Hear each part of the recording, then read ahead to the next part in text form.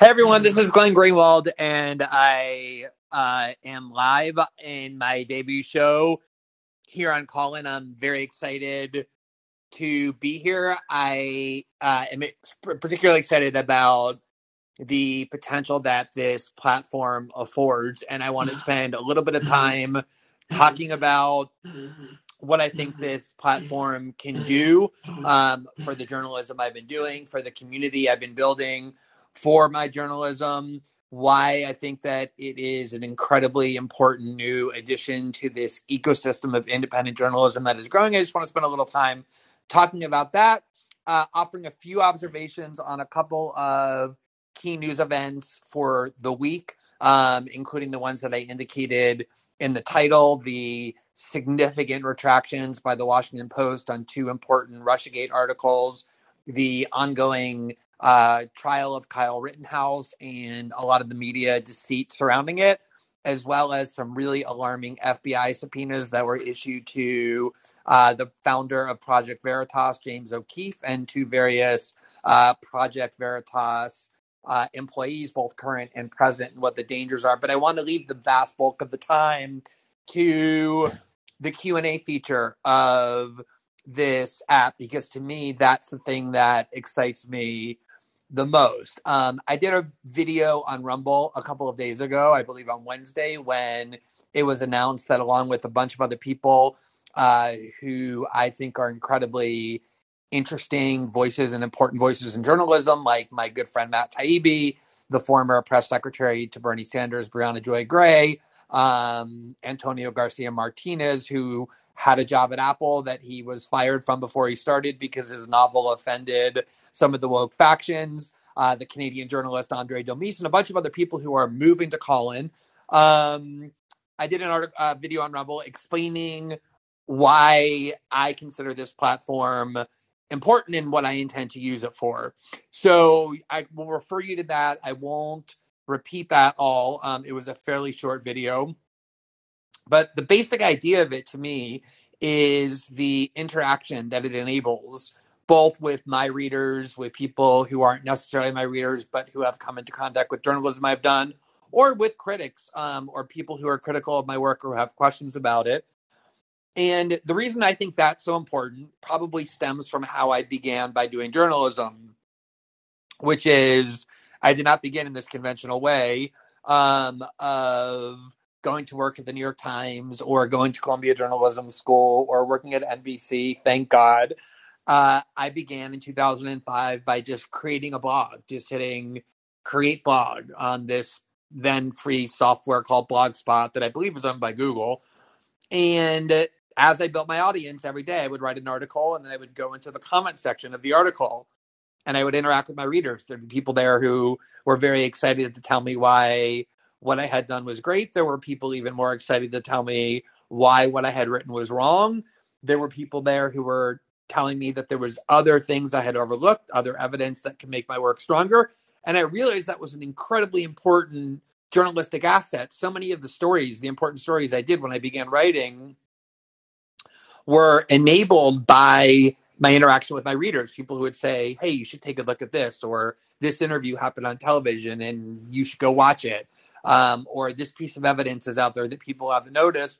But I also found it very gratifying and very fortifying to have to confront critics, that I wasn't just speaking in monologue form the way journalists had done for decades, where you kind of write an article and never hear from anybody about it, don't have to answer any questions, confront any critics.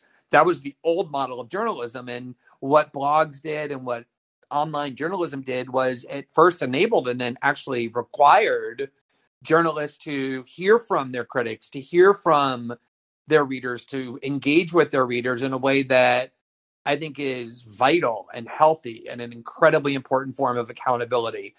And there are different ways to do that. I have a comment section on Substack that I try and engage with as much as possible.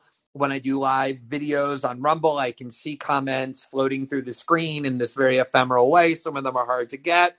But those are just kind of posted comments, posted questions. What this platform does is it enables any of you in the room listening to indicate that you want to ask a question. Once you do that, it will automatically put you in the queue.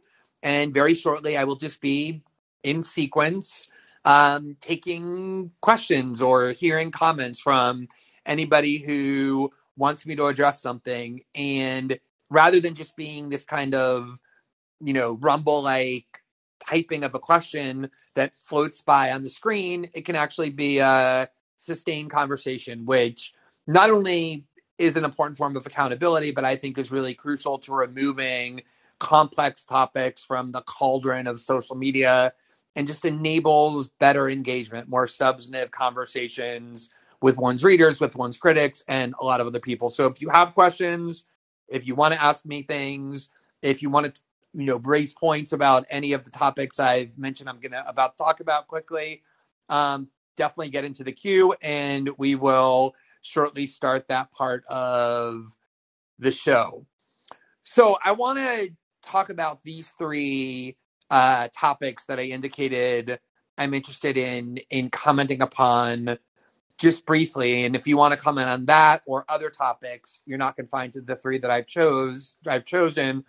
And I picked these three because I haven't written about them. I haven't spoken about them. So it's a good opportunity for me to address them. First of all, I don't know if many of you saw the news because it really happened within the last several hours. But as many of you probably know, there's an ongoing investigation, a criminal investigation under the auspices of the Justice Department by Special Counsel John Durham, who was appointed during the Trump administration by Attorney General William Barr, but now is being overseen by Biden's Attorney General Merrick Garland, which means everything he does, every indictment he issues has to be approved by Joe Biden's Attorney General. And he's investigating whether there was criminality, not in connection with Russiagate itself, as that scandal came to be known. That was Robert Mueller's job, and he closed his investigation and indicted nobody on the core charge of whether Americans or members of the Trump campaign criminally conspired with the Russian government. He not only issued a report saying evidence wasn't found to establish that conspiracy, but criminally charged nobody. This is a separate investigation that's designed to ask whether there was criminality on the part of the people who concocted and created and disseminated that investigation, that Russiagate scandal. And so far, John Durham has obtained 3 highly consequential and revealing convictions / indictments. In January, a FBI lawyer pled guilty to the obviously serious crime of lying to the FISA court by altering emails in order to deceive the FISA court into allowing the FBI to spy on Carter Page, an American citizen who had been affiliated with the Trump campaign.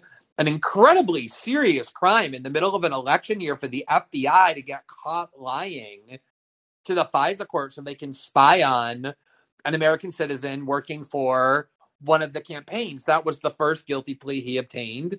The second one was about 3 weeks ago when he indicted David Sussman, who was Hillary Clinton's lawyer, who was central to manufacturing the fraud that was disseminated by friendly Clinton media figures, that Trump had this secret clandestine server that he was using to communicate with a Russian bank, Alpha Bank. And David Sussman brought this to the FBI and lied to the FBI by claiming he was just an ordinary citizen concerned for his country, when in fact he was there as the lawyer for the Hillary Clinton campaign. And that indictment walks through with a key role the media played in disseminating that lie. And then by far the most important indictment was this last one that took place last week, in which someone named Igor Dubchenko, who is a Russian national living in the U.S., who was not one of the most important sources for the Steele dossier, but was the most important source for the Steele dossier. He was the person who essentially provided much of the information that ended up being broadcast in the Steele dossier. And he was indicted on multiple counts of lying to the FBI, specifically lying about where it was that he got his information. And that essentially means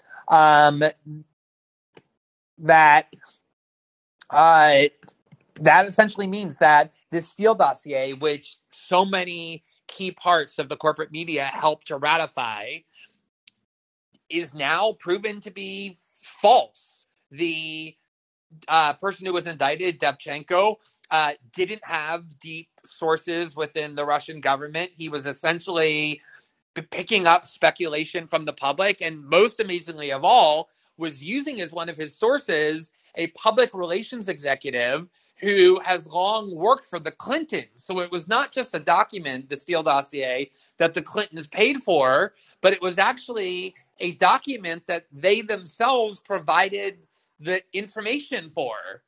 And the Washington Post and numerous other media outlets claimed in 2017 that they had, quote unquote, confirmed that one of the sources for the Steele dossier was Sergei Milman, a Russian American who has deep ties to the Kremlin. And as it turns out, Milman never even talked to Devchenko or had any role in the Steele dossier, which means that so many of the media reports that vouched for the Steele dossier in 2017, saying that these media outlets confirmed independently that Sergei Milman was one of the sources for Christopher Steele, was completely false. So you can go read articles from the Post, ABC News, CNN, saying that they confirmed this was true when in fact it was completely false. And ever since this indictment was issued, the question has arisen: when are these media outlets going to own up to the fact that things that they said about the Steele dossier, key facts that they reported, were obviously false? And no one has done that until today, when the Washington Post issued two extraordinary retractions on articles published in 2017 and 2019, in which they essentially retracted huge parts of the article and admitted that the article that they had published, the two articles where they purported to have confirmed things about the Steele dossier, were in fact false. And there's an article in the Washington Post by their media reporter, Paul Farhi, that is headlined, quote, "The Washington Post corrects and removes parts of two stories regarding the Steele dossier." And it describes what it calls, quote, the unusual step of how they did it, that they didn't just issue an editor's note or retract it. They actually took down the article, radically rewrote the article, and then republished it in light of this indictment. And the article itself in the Post says the Post's decision to edit and repost the Milman stories is highly unusual in the news industry. Mainstream publications often add corrections to public stories when credible new information emerges. Some publishers also enable readers to petition them to remove unflattering stories from their website, but it's rare for a publication to make wholesale changes after publication and to republish the edited story, especially more than 4 years afterward. And they quoted a journalism professor and historian at American University, W. Joseph Campbell, who said, quote, "No such case comes immediately or specifically to mind, at least no historical case that stirred lasting controversy about whether this ever even happened before in modern journalistic history." The magnitude of the fraud of Russiagate, the media fraud, my colleague at Substack and now my colleague here at Colin, Matt Taibbi, has called it this generation's WMD, to convey what a fraud it is so great, and it hasn't even begun to yet be processed, that these news outlets like the Washington Post are now having to engage in extraordinary retractions of what, let us remember, is by far the story that dominated the headlines and political discourse throughout the Trump campaign and into the Trump presidency, which was Russiagate.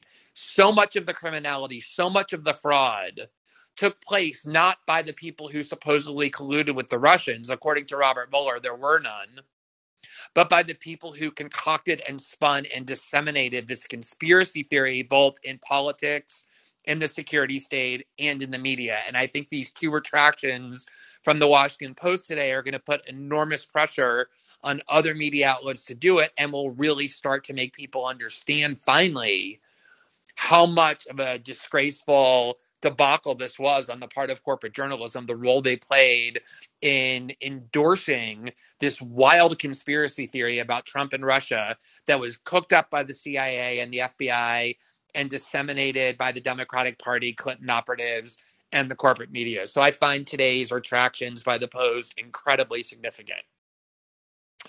The other issue I wanted to discuss is the trial in Wisconsin that has received an enormous amount of media attention, which is the murder trial in which the defendant, Kyle Rittenhouse, now 18 years old, faces several counts of murder and attempted murder for the shootings that he admits he did in the wake of a protest in Kenosha, Wisconsin in August of last year, following first the killing of George Floyd by the Minneapolis Police Department, and then the shooting of James Blake in Kenosha, Jacob Blake, rather, in Kenosha by the Kenosha Police Department.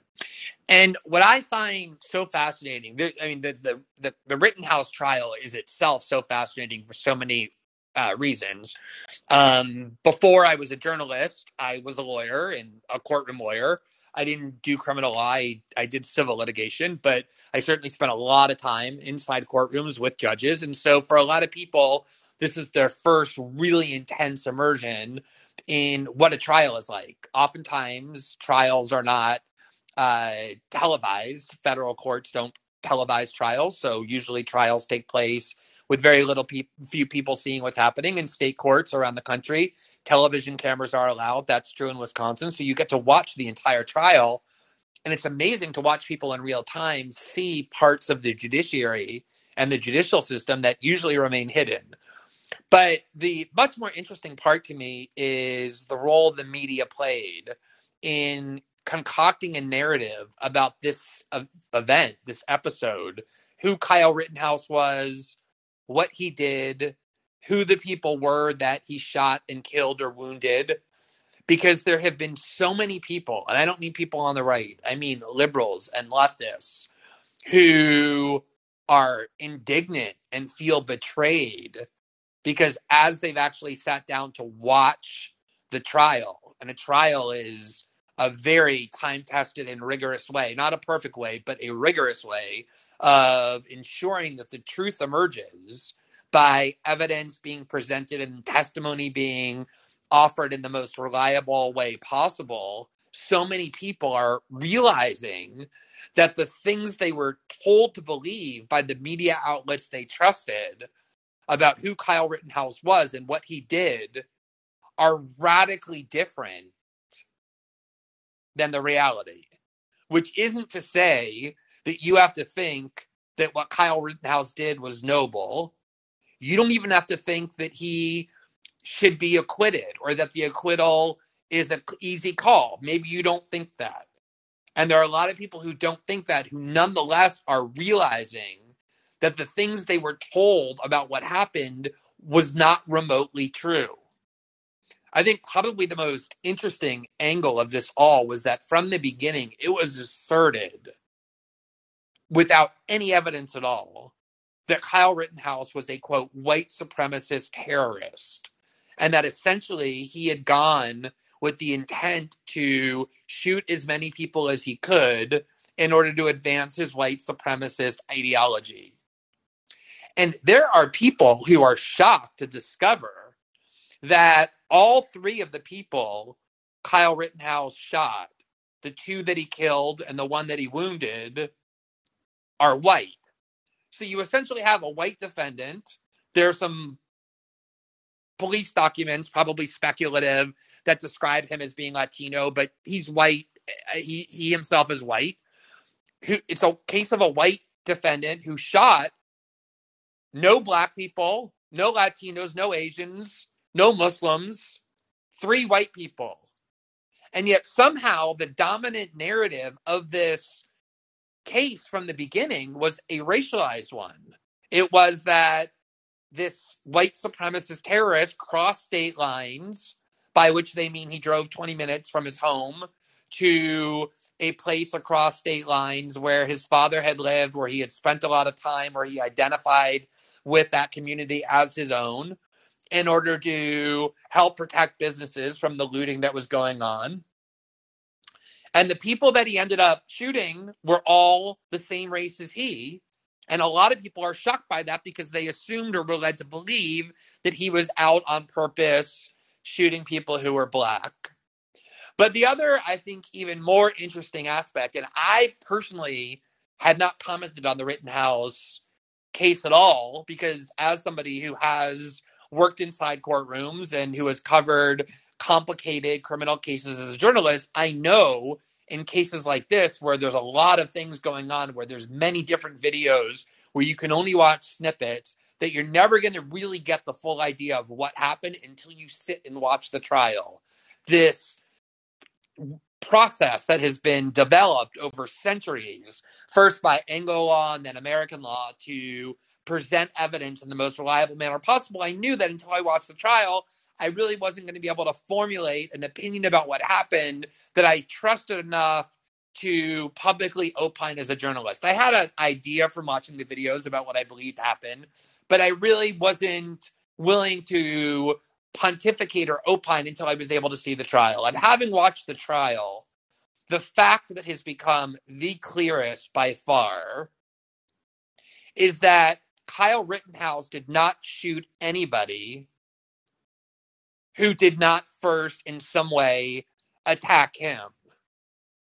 Now, some of the people who attacked him might have been doing it with good motives. They might have misperceived that he was an active shooter, and they were aiming guns at him or running up to hit him in the head with skateboards or trying to shoot him because they thought that he was a danger to everybody and they were risking their own lives in order to stop him. But they're not on trial. So their motives, essentially, their real motives, aren't relevant. What matters is his perceptions, what he intended. Because his argument, he's not obviously disputing that he shot the people. His argument is he did it in legitimate self-defense because he had a reasonable ground for believing that the people he shot were posing a danger to him. And the fact that all three of the people that he shot were people who, in the first instance with Joseph Rosenbaum, first threatened to kill him and then ran up to him and tried to take his gun. And then the next two people that he shot were people who themselves were armed and pointed the gun at him, makes it seemingly clear that he wasn't looking to indiscriminately kill people. He had seen protests like this in which people they perceived as their ideological enemy were beaten into a pulp or even killed, and he felt, as a 17-year-old, genuinely frightened for his life and shot in order to protect himself, shot as few people as he could in order to let himself get out safely. Now, again, that doesn't mean that you can't object to or question or condemn him for choosing to go to what is obviously a tumultuous protest armed with an AR-15. He may be found guilty on a minor misdemeanor gun charge because in the state of Wisconsin, it's illegal, or in the state of in Wisconsin, it's illegal to own an AR-15 if you're under 18, as he was. His defense is he didn't own it. His friend owned it on the agreement that he could use it. But if you compare what you were told over a year by the media, that this is somebody who went there looking to kill people out of white supremacy, and you compare it to the indisputed facts that emerged, including the one survivor he shot who admitted that he wasn't shot once his hands were up in the air. He only was shot by a Kyle Rittenhouse once he pointed his gun at him. It's almost impossible to imagine how a jury could conclude beyond a reasonable doubt that he's guilty of murder, something that if you were only listening to the media for the last year, you would never have thought was even possible. And the more things like that happen, the more extraordinary retractions like the ones we saw from the Washington Post take place, the more people watch a trial and come to realize how much they were lied to by the media, the more faith and trust in the media, which is already at an all-time low, is going to continue to erode. And I think that's actually a good thing, because these media outlets are now almost overtly in the business of deceiving and propagandizing and lying and spreading narratives at the expense of the truth. And the more people who realize that, the better.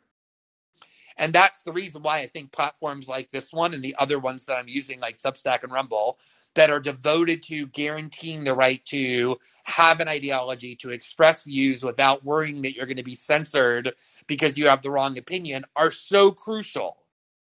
And it's the reason these media outlets are so devoted to controlling and censoring platforms like these, because they know that allowing people like me and so many others who have found an audience to say all these things I've been saying about what they're doing is jeopardizing their brand, their ability to be trusted, their stranglehold and monopoly over how people think and how they understand the world. And that's why they're so hostile to these platforms, why they try and malign and demean them, and ultimately try and even shut them down or get them censored. So we can certainly talk about the Rittenhouse trial in further detail if you want, but that's my overall impression. I see there's a queue, so I'm excited by that. The last topic I just want to briefly touch upon before starting to take those questions are these very disturbing subpoenas that were issued over the last week by the FBI to various people associated with Project Veritas, the right-wing group that, whatever else you think about them, does investigations, disseminates true information. Not all of their reporting is accurate, which is pretty much something you can say for all media outlets. A lot of what they do is controversial, but clearly they're in the business of finding out the truth that's hidden as best they can and reporting it to people. And even if you dislike some of their tactics and believe some of their reporting is dubious, as I do, it doesn't make them any less protected by the First Amendment. The First Amendment freedom of the press clause, isn't available only to a cloistered group of credentialed people called journalists. It protects an activity, which is the press, that all citizens have the right to engage in without having that right infringed. And yet the FBI and someone in the Justice Department, maybe Maine Justice, maybe rogue prosecutors in the Southern District of New York, decided that they were going to not just issue subpoenas, but execute search warrants at the homes of people associated with Project Veritas, including James O'Keefe, take their cell phones and try and find out as much as they can about this group and who their sources are, specifically in connection with the acquisition of a diary by Joe Biden's adult daughter. Now, again, Project Veritas is very polarizing, but the principle is what matters, which is you don't want the FBI, in this case a Democratic administration, being able to target journalists who are oppositional politically and ideologically by breaking into their homes with search warrants and taking their cell phones. And even more disturbing, there were some really sensitive documents, communications between Project Veritas and their lawyers that leaked to the New York Times. I don't know whether the New York Times got those documents through the FBI, but what I do know is that even nonpartisan press freedom organizations like the Freedom of the Press Foundation, which I helped co-found with Daniel Ellsberg and Laura Poitras and John Cusack and others, the executive director, Trevor Tim said, look, I don't really like Project Veritas, but this is a very disturbing precedent.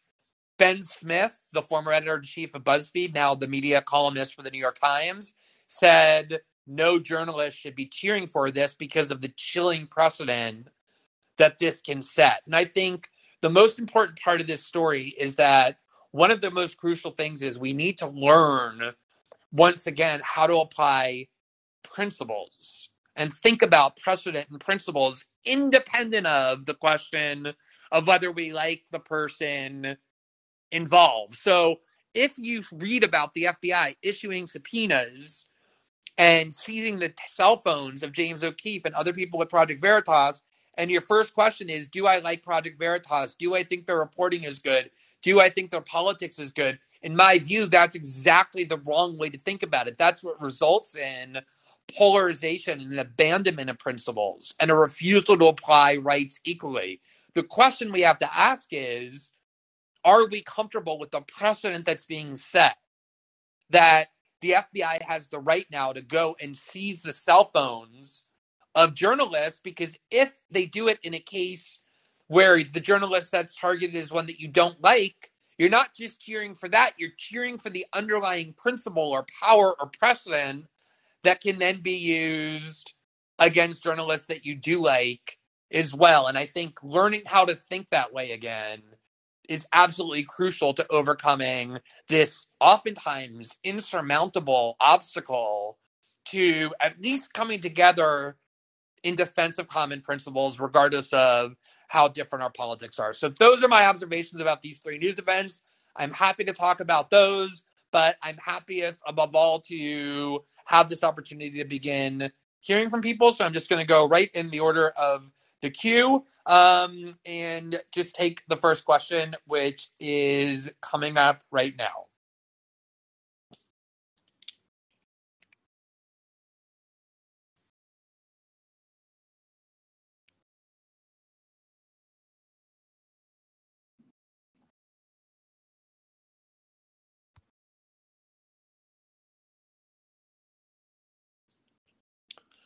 Okay, I think I've done that. Go ahead.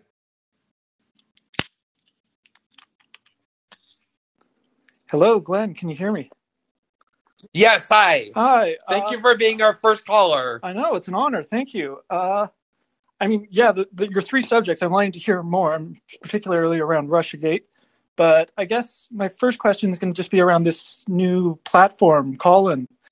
How's it going to work? Can you tell us how much are you going to be on it? And what's the monetization plan for this? Like, how is this app going to...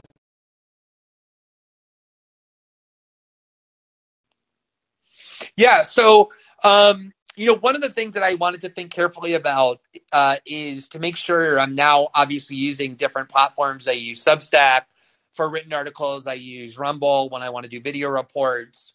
I obviously do use Twitter as a way of promoting various things, including my own work and other people's work and weighing in on debates. So I wanted to make sure that I had a clear idea of how this platform is going to fit into the other work that I'm doing so that I'm not competing with or cannibalizing my other platforms, but am kind of strengthening it and figuring out ways to fill in the gaps. And one of the things I realized is that when I write on Substack, I tend to write very long 2,000, 3,000 word, heavily researched articles that are fact checked and have to be, researched by my research assistant and then edited. It's a lot of work.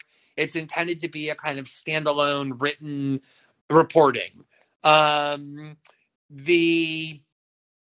and you can only do maybe one or two of those a week at most, which leaves a lot of room for other things that I want to weigh in on that I can't just write 2,000 to 3,000 heavily edited articles on each day.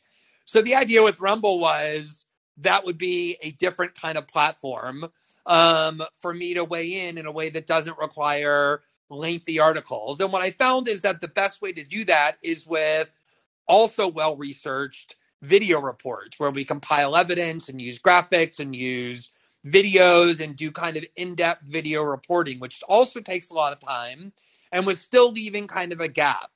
And what I concluded was there were times like these three topics today, Russiagate, Rittenhouse, the FBI subpoenas, when I want to weigh in on them. And I was realizing that if I didn't want to write a long article about it, if I didn't want to do a heavily produced video report, I was basically confined to the sewer or the hell or the cauldron, whatever you want to call it, of Twitter.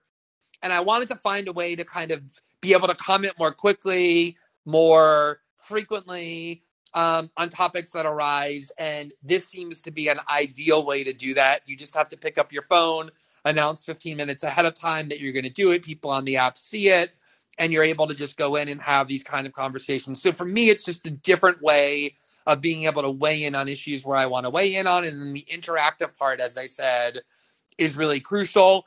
I'll leave it to Colin to answer all the questions about exactly what their plans are. As of now, it's available on iPhones or I guess iPads as well. Shortly, my understanding is it will also be available to Android users and on the web, which means it will be universally available to everybody, which is very important to me. I don't want to just speak to people who have iPhones. That's going to be the case only for now. The idea is once we're done here, it doesn't just disappear, it gets saved. So anybody can go listen to it, including people who will just have access to it on the web. It'll be saved like any other podcast. People can listen to it well after it's done. And it's entirely free. There's no, from what I understand, advertisers. There's no, obviously, all of you know you signed up free. And I believe that's the intention is it's designed to get as many users as possible. That's the monetization model. But again, I'll leave that to Colin to talk about. But for me, that's the journalistic model that I was most excited by. So let me take the next caller, who I think is Cameron.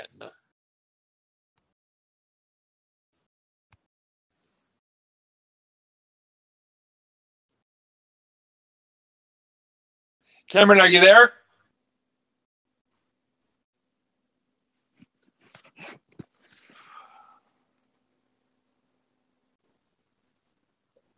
All right, let me try. There's always a little bit of technical difficulty on the first try. So let me try the next person, who I think is Jenny.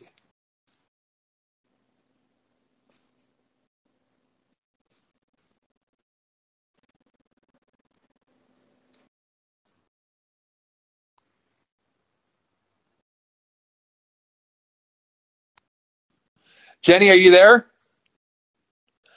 All right, let me hold on one second.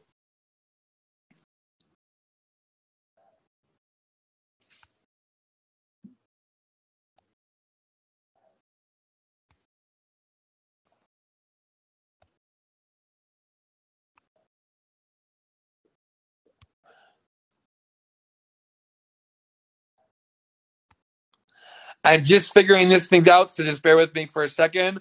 Let's see. I think I just invited the next person to speak, who is called No. Let me just see what's going on.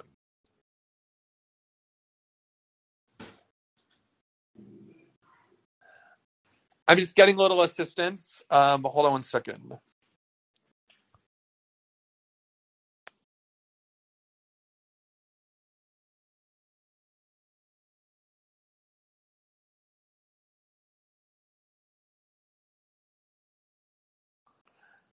Okay, let me see. Just bear with me for 1 second. I apologize if I've skipped over anybody in this attempt to figure this out.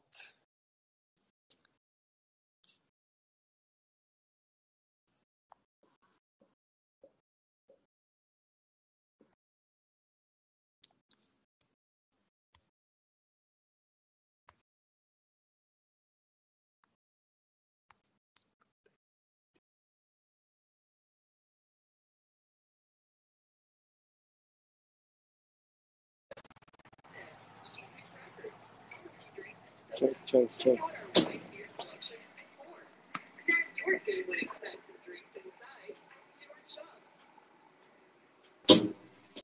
I think I have one. No, are you there? Yeah, no? Can you hear me? Yeah, I can hear you. Oh, great. Okay, cool. Yeah, no, I was just wondering, you're really excited about these other platforms, and I am too, as a huge fan of your work. But it seems like a lot of the platforms you're jumping to, like Rumble and this one likely and others, still suffer the same centralization problem that ultimately could be a problem if these platforms grow to any particular size. Do you have any concerns about that? Why are you so confident that like these kind of problems that Facebook suffers from, for instance, wouldn't happen on these platforms? Yeah, that's an important question, and it's one that I spent a lot of time asking the people who founded these various platforms myself, which is it's very easy to say that you're committed to a framework of free speech, and I believe that you are, but so were the founders of Facebook and Twitter and lots of other social media companies that ended up engaging in heavy content moderation or censorship. And the reason they did was because media outlets like the New York Times and CNN and NBC started using their gigantic megaphones to pressure those platforms to start censoring by saying, you have blood on your hands because you're allowing misinformation, by allowing debates over vaccines or COVID, or you have blood on your hands because January 6th happened because you allowed all kinds of extremism to flourish on your site. And how is it that you're going to resist this extremely formidable social pressure generated by media outlets, to say nothing of the political pressure that's coming from the Democratic Party when the CEOs of Google, Facebook, and Twitter are summoned to Congress? The Democrats are explicit about the fact that if they don't start censoring more aggressively, they're going to face legal and regulatory reprisals. So the question that you just asked me is one that I asked them. And what they say, all of them, is we are fine. The reason we're founding these platforms is because we're as aghast as you are about how the internet is being converted from what it was intended to be, which is this empowering device that enables people to speak freely and to explore ideas, into one of centralized coercion and control. And if we weren't ready to have those fights, we wouldn't have started these platforms. Now, I've seen some test case of it. There was an attempt a few months ago to claim that Substack was this platform for kind of like anti-trans, bigoted, culture war conservatives, and there were some specific people targeted claiming they should be removed, and Substack issued a very strong statement saying, that's not what we're here to do. We're not here to decide which ideology is best or what is true and false. We're here to offer people a platform to let the public decide. Rumble has been maligned in similar ways, especially since we moved there, and there was a big article in the Washington Post claiming that they're a sewer of misinformation and the like, and there's been no increase at all in the content moderation. And I've spoken with the people who run Rumble, and they seem very committed to the idea that having a free speech model is not just good for society, but also for their business. And I think the same is true of the people who founded Callin, which doesn't mean there aren't going to be content moderation guidelines, but it's not going to be used as a pretext for silencing particular ideologies or ideas or stifling debate. Now, the technical question is, well, Parler, for example, was very committed to those ideas for sure. They were true believers. And yet what happened to them was they were vulnerable because they relied on the Apple Store and the Google Store and on Amazon Web Services. And overnight, those three monopolies united to destroy Parler's ability to operate. And I don't want to divulge any kind of details or secrets, but I can tell you that ever since that happened, everyone who's committed to ensuring that they're not subject to the whims of big tech have been very thoughtful about how to immunize themselves from those kinds of attacks, from that kind of dependency on big tech.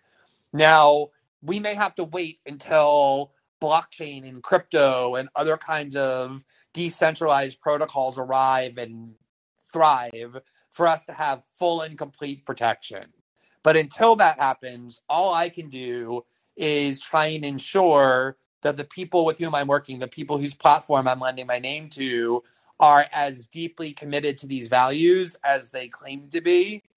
And in each of these cases, I'm convinced that they are, and that they're not just committed in words, but are working to ensure that that's going to happen.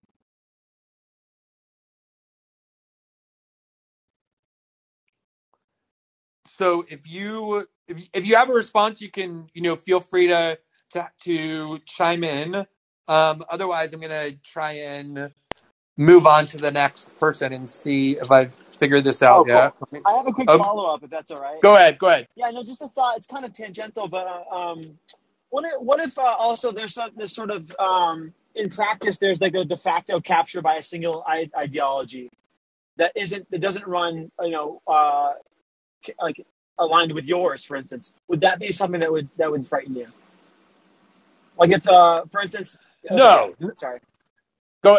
Well, give me an example. What did you have? What example did you have in mind? If Rumble truly became like the home of like Nazism, would that push you away, for instance? No, it wouldn't. And the reason is because Nazism exists in the world. And I've now one of the reasons why I've been an opponent of censorship is just on principle. I think it's too dangerous to allow institutions to police discourse, but I also just think it's ineffective. It's kind of like torture, right? Like the torture debate, you're against torture because it's immoral, but also because it doesn't work. People say whatever you want to have them say to stop the torture. I don't think censorship makes bad ideology go away.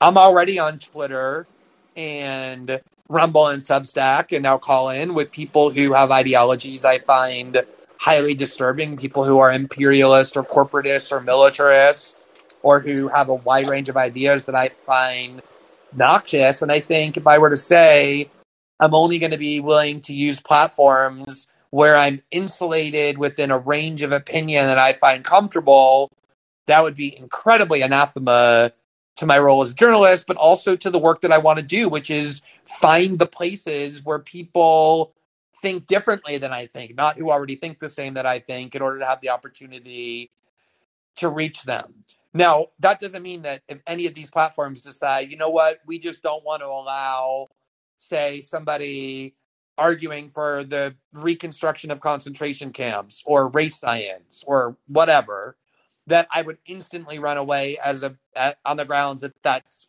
intolerable censorship. I think that what I want to make sure is true is that the platforms I'm using allow a very, very wide range of discourse and debate. For me, as wide as possible, but I can tolerate some kind of on the margin content moderation decisions as long as it's really not a way of smuggling in ideological orthodoxy.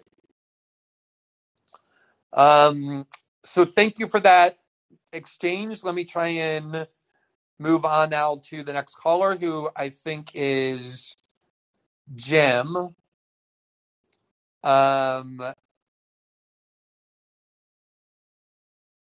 Actually, it's Jay. I think I might have skipped over Jim by accident.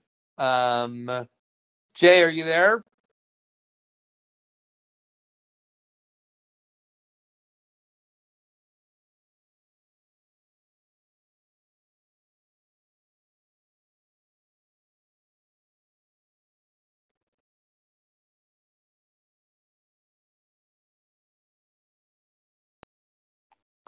Jay, are you able to weigh Hi, in? Glenn, can you hear me? Sorry. Okay, great. Yeah, no, I'm sorry. I'm just figuring things out, but go ahead. I can hear you. Great. Thanks for taking my call. I really like the platform. I think it's a really cool idea. And I wanted to ask, I'm a big fan of your work, and I was talking with a friend at dinner last night, and we were actually talking about, where the United States is going to go kind of in the wake of COVID in terms of, just sort of people's willingness to continue to go along with things like, mask mandates or potential vaccine mandates. And we were sort of talking about it contrasted with the 9/11 era and post 9/11, and just how rapidly with COVID we've come to a place where we're really questioning institutions and questioning authorities with, when it comes to, these sort of mass movements that it seems like larger governmental institutions are getting behind. And I work in public education, and a while ago I had heard a talk between Howard Zinn and a professor of education just regarding historical education and iconoclasm in the classroom, and the dangers supposedly of inculcating cynicism in youth. And I just am wondering your thoughts about where we're at in the United States specifically, And are you at all concerned about like reaching a tipping point where we move from sort of fostering a healthy cynicism to really more of like a complete disintegration of any sort of faith in any institutions? Or do you think that tipping point's already happened? And if it has, I mean, I guess where do we go? Because it's that it's kind of like what do you see, and where do we go if we have already reached that tipping point? Yeah, it's a great question because you definitely want to avoid both extremes. You want to avoid the extreme that everybody blindly submits to and places their faith in and unquestioningly obeys the decrees and orthodoxies of institutions of authority. That's an incredibly frightening conformist society that in general tolerates no dissent, because when the ethos becomes that your duty as a citizen is to submit to and obey authority, those who refuse are viewed as dangerous or heretics or worse. But on the other hand, as you suggest, it can be dangerous as well to have this kind of nihilism, this view that authorities are always lying, should always be distrusted, that their statement should always be disbelieved and should always be rejected.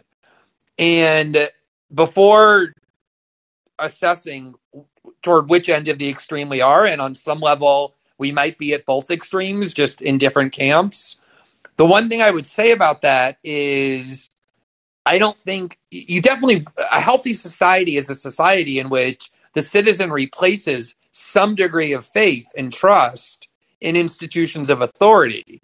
You want people to view institutions of authority as trustworthy, with a crucial caveat, which is assuming they are actually trustworthy, that they are worthy of trust, that they have demonstrated their right to be believed.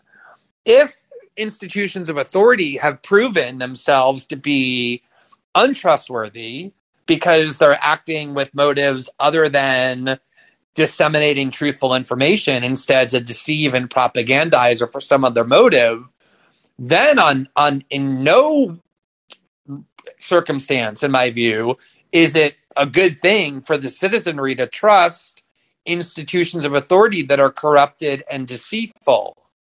And so I think obviously there's a lot of erosion in trust and faith in institutions. You can see it in the data and probably anecdotally every day. Trust in media is at an all-time low. Very few people hold Congress in any kind of high esteem. You go through every institution, almost except for the military, and very few inspire trust and faith among the citizenry. And that's clearly a problem. But for me, the reason is because you go back and look at the behavior of these institutions over the last 20 years, beginning with the war on terror that quickly morphed into an invasion of Iraq based on false pretenses that were ratified and endorsed by almost every major institution, which obviously is going to erode trust, followed 5 years later by a financial crisis that was triggered by the financial experts we were taught to revere, and the financial ideology we were told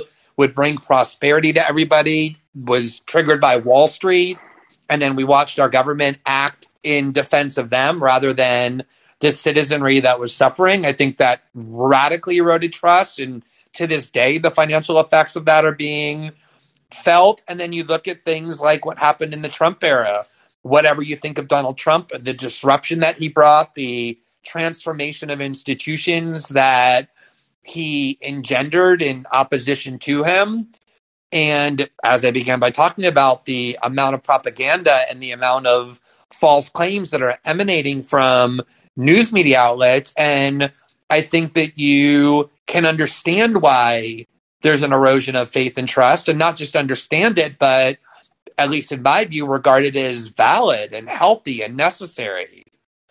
One of the alternatives when faith and trust in institutions erode is to try and reform them, but that requires some assumption of responsibility on the part of those institutions to engage in self-critique And I don't think they're doing that. Another alternative, though, is to create new centers of power and new centers of institution that do inspire trust.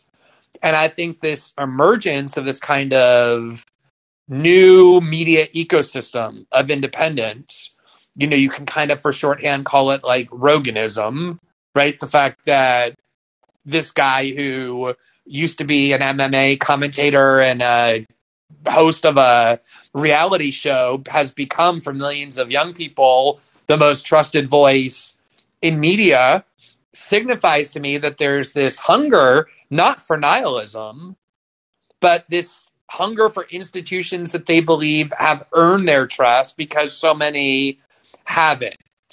And just one last thing on the COVID aspect of this, and what it reveals is, obviously there's a good segment of the society that has come to distrust what used to be pretty trustworthy institutions like medicine and science and the CDC and the agencies led by Dr. Fauci and the World Health Organization.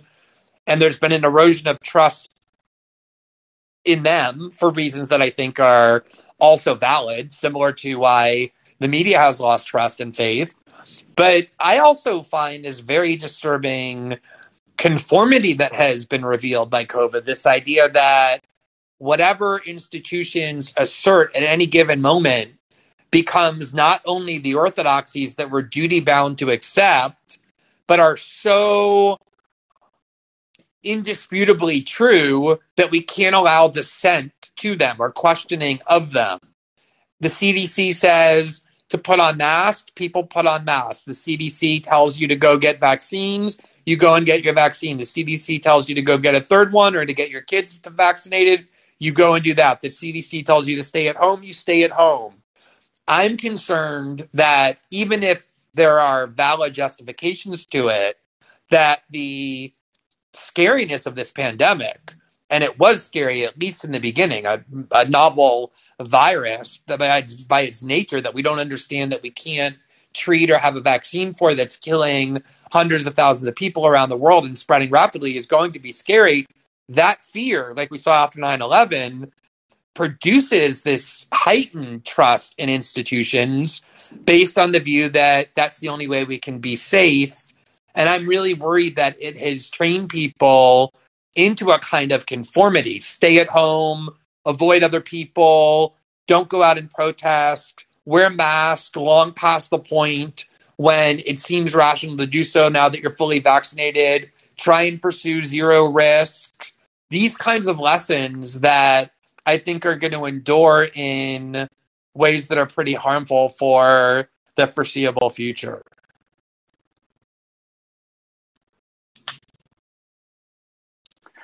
Thank you. I appreciate that. Just one follow-up on what you said about the sort of Roganism, so-called. I mean, if independent media and Roganism sort of present a way out of the situation that we're in, doesn't that also sort of present a kind of troubling question about whether or not you want people like Rogan, or you want journalists to take a more active role? I mean, isn't their role to be sort of presenting information, reporting on information, rather than sort of leading a change in society?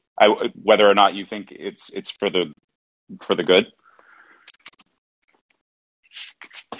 Yeah, I mean, I don't want to purport to speak for Joe Rogan's audience. I feel like I got a good amount of insight when I did his show. I'm going to be on his show in person shortly, as soon as I can, the next time I'm in the U.S. But I paid more attention to it and to him, and I've spoken to him. And I see him as kind of a symbol of these things we're talking about, not the only expression of it. What I think that people are looking for when I say that they trust someone like Joe Rogan is not this kind of Pope-like figure who issues encyclicals that we now trust instead of, say, Walter Cronkite. I think what people trust about Joe Rogan and people like him is exactly the lack of hubris that they believe they're capable of issuing those sorts of decrees. That instead, what they want to do is, instead of narrowing the range of opinions to which people are exposed, expanding the range of opinions to which people are exposed, and then curiously and with an open mind,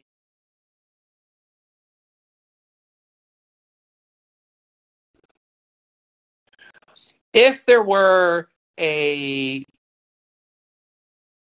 did to tell people what was going on in the world, you probably wouldn't need that. There probably wouldn't be a market for it. But I just know myself as somebody who works in journalism and kind of sees and understands how the sausage is made, probably better than most people who don't, that oftentimes I don't trust these media institutions. And by these media institutions, I mean any, to tell me the truth in a way that I'm confident in what I'm being told. And so I'm so often seeking alternatives, not from someone who's going to clear it all up for me and tell me what to think, but from somebody who I at least trust is trying to do their best, unattached to or unencumbered by any dogma or ideology, to figure things out in the most honest way they can. And I'm going to end up finding a person who does that as more valuable, even if they are wrong, even if they're sometimes themselves misled, than I will an institution that I don't believe actually has those good motives to even try and do that in the first place.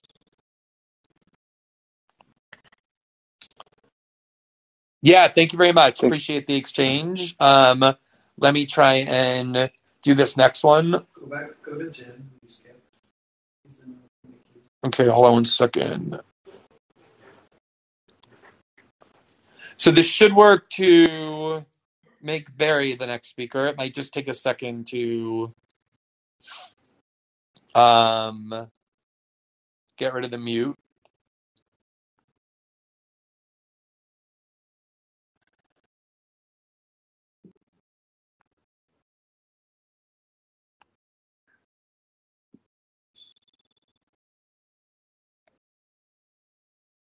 All right, there. Okay, Rob, are you able to?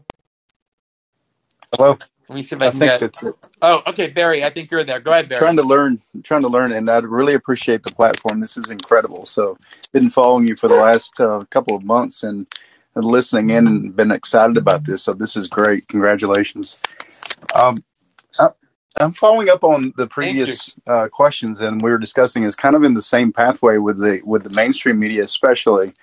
The biggest concern I have is I heard you say that, well, okay, so we have some kind of Roganism, we have some kind of other platforms that start to give different points of view, and we don't want to lean towards censorship. But I was just wondering if there's any kind of like legislative pathway or something that would supersede freedom of the press without infringing on it, to hold them accountable for some of just the disgusting things, honestly, in my opinion, in the past few years that I've been watching. To where that, as you said, people don't trust the press. I can't trust most of the mainstream press, and no matter where people fall on the issue of the 2020 election, we just keep getting told a story, and it just results in people not being heard, and there's not been any kind of discussion about it.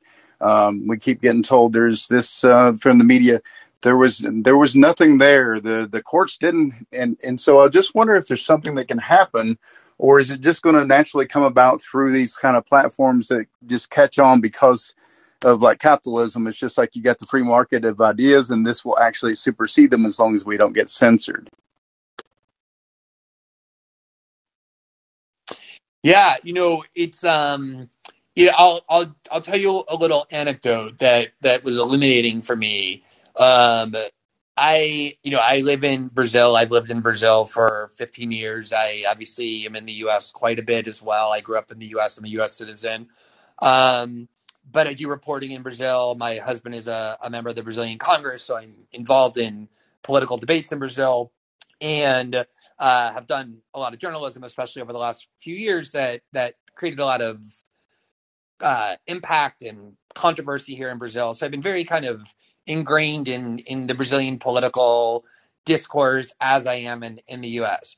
And there's been a couple of controversies over the last couple of months over the question of free speech, very similar to the one that you just asked, which is people believe there's a lot of disinformation being spread. Some people believe the problem is it's being spread by ordinary citizens on Facebook or by the government on various platforms.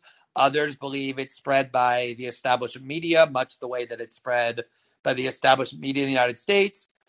And there's actually a kind of Joe Rogan type podcaster in Brazil who has become Brazil's most popular podcast, much for the same reasons Joe Rogan has.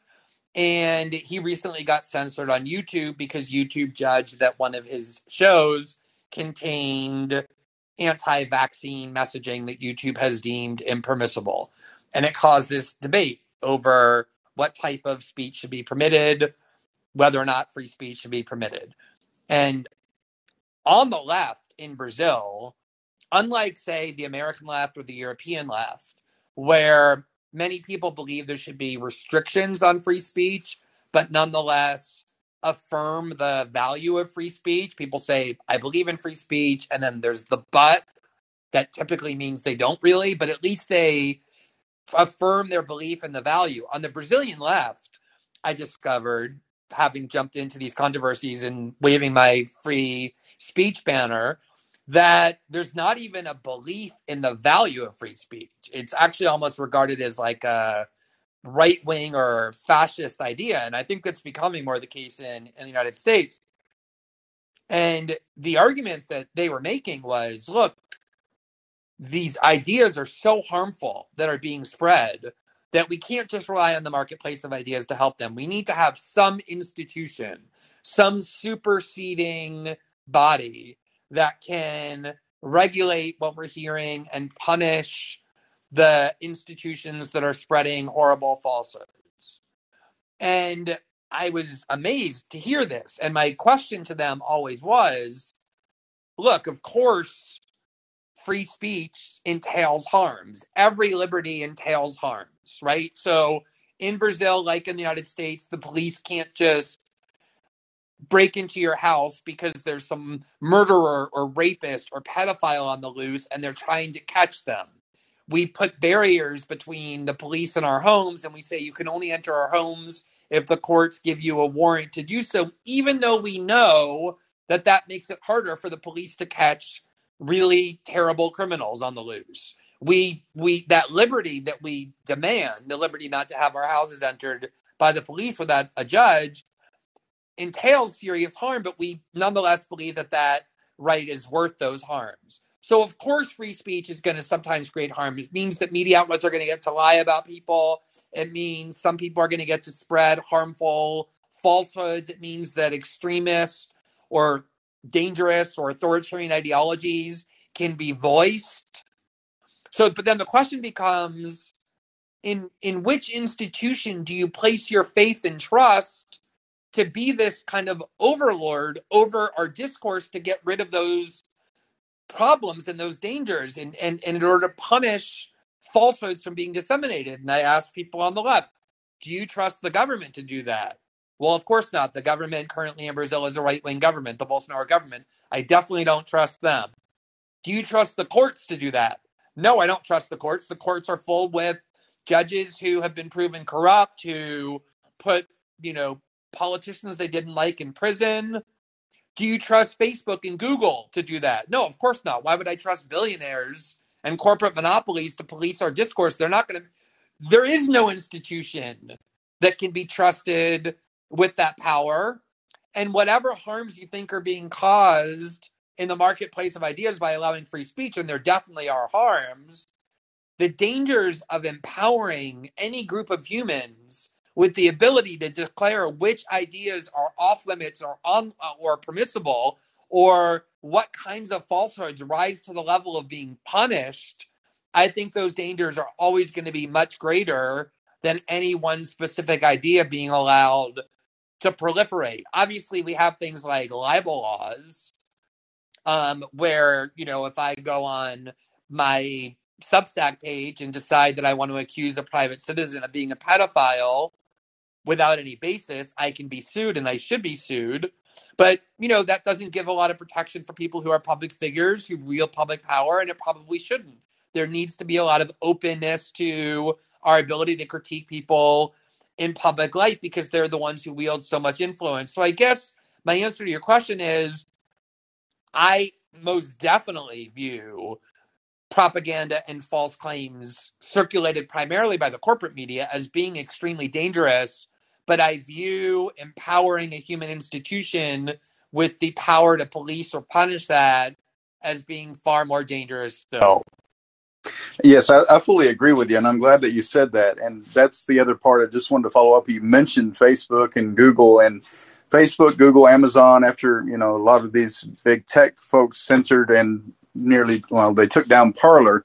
They've got all these funds they're censoring. So you've got this mainstream media corporation that's just putting out all of these things. But how can we get a voice out there that actually will help to kind of compete with them when they've got such a monopoly on just all of, their funding? And I guess that's where I'm going with it. So yes, not to censor them, but to be able to even be out there and be present is difficult, because when I share thoughts about what's going on, my family's like, is anybody else in the country hearing this? And, and it's a valid question.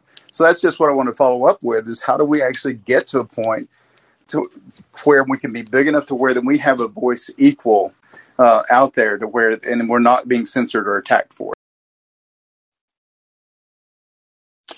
Yeah, I mean, honestly, to me, if you ask me to to identify what I think is the most pressing question, it's the one that you just asked. Obviously, I spend a great deal of my time warning about the dangers of the unconstrained powers of monopolistic platforms like Facebook and Google, particularly when you can say they decided or were forced or coerced, whatever it was, into abandoning their model of being a content neutral platform the way, say, AT&T is, right? Nobody expects AT&T to cut off the phone service of an extremist or somebody with bad ideas because they're a content neutral platform.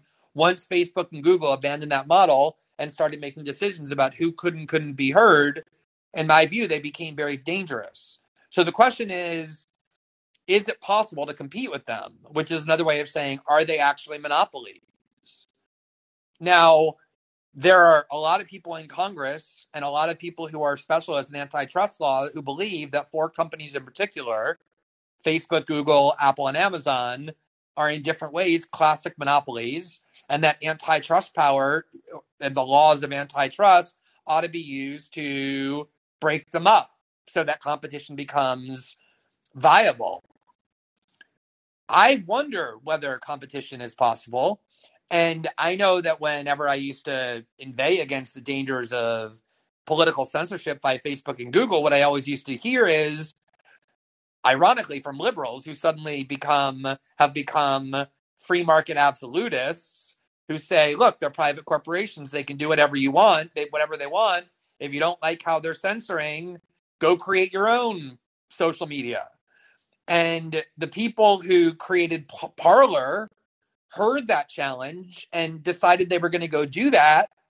And at the very moment that they became the single most downloaded app in America, which was shortly before and then immediately after January 6th, when all kinds of censorship started taking place, including the removal of the sitting president from Twitter and Facebook, Parler got zapped out of existence by Amazon, Apple, and Google, provoking the question, is competition actually possible? So for me, I kind of believe in this dual track strategy, which is I am definitely an advocate of using the antitrust laws to rein in the power of Facebook and Google. And one of the things I'm hoping to do is to get people on the left and the right to realize that they actually have this in common, that there's a chairwoman of the Federal Trade Commission appointed by Joe Biden, Lena Khan, who's a real antitrust specialist, who wants to rein in the power of big tech, not because she wants to use it to censor her political enemies, but because she believes it's unhealthy for a democracy to allow platforms that powerful, that control that much information. And there are people on the right who like to go on Fox News and get a lot of attention railing against big tech, who nonetheless, when it comes time, when the rubber meets the road, to do antitrust legislation or to support her suddenly become partisan and don't really want to do it.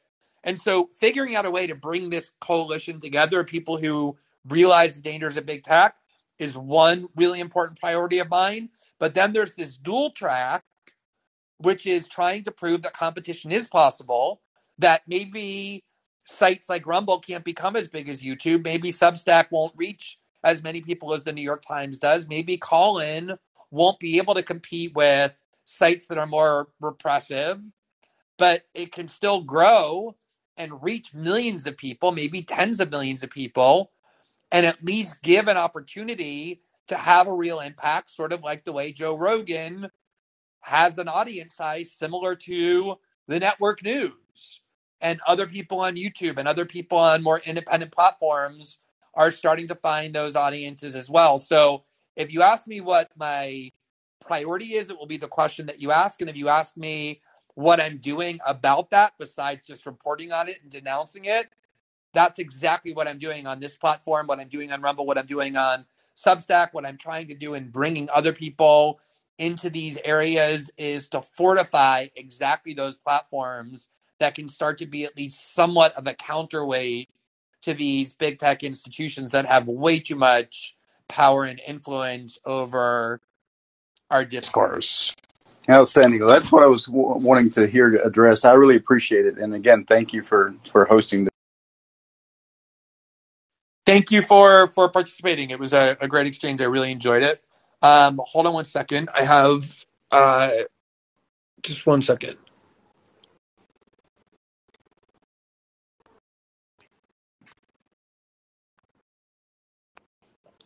Okay, I think the next person is Jim.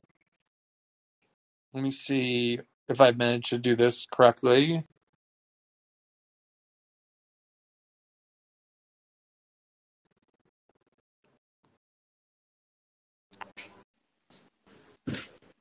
Hey, Glenn, this is Rob. Are you there?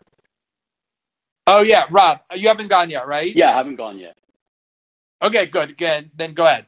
Hey, well, first of all, thank you very much. It's a pleasure to talk to you. And I want to thank you for your fairness and integrity and mostly the depth that you bring to the news.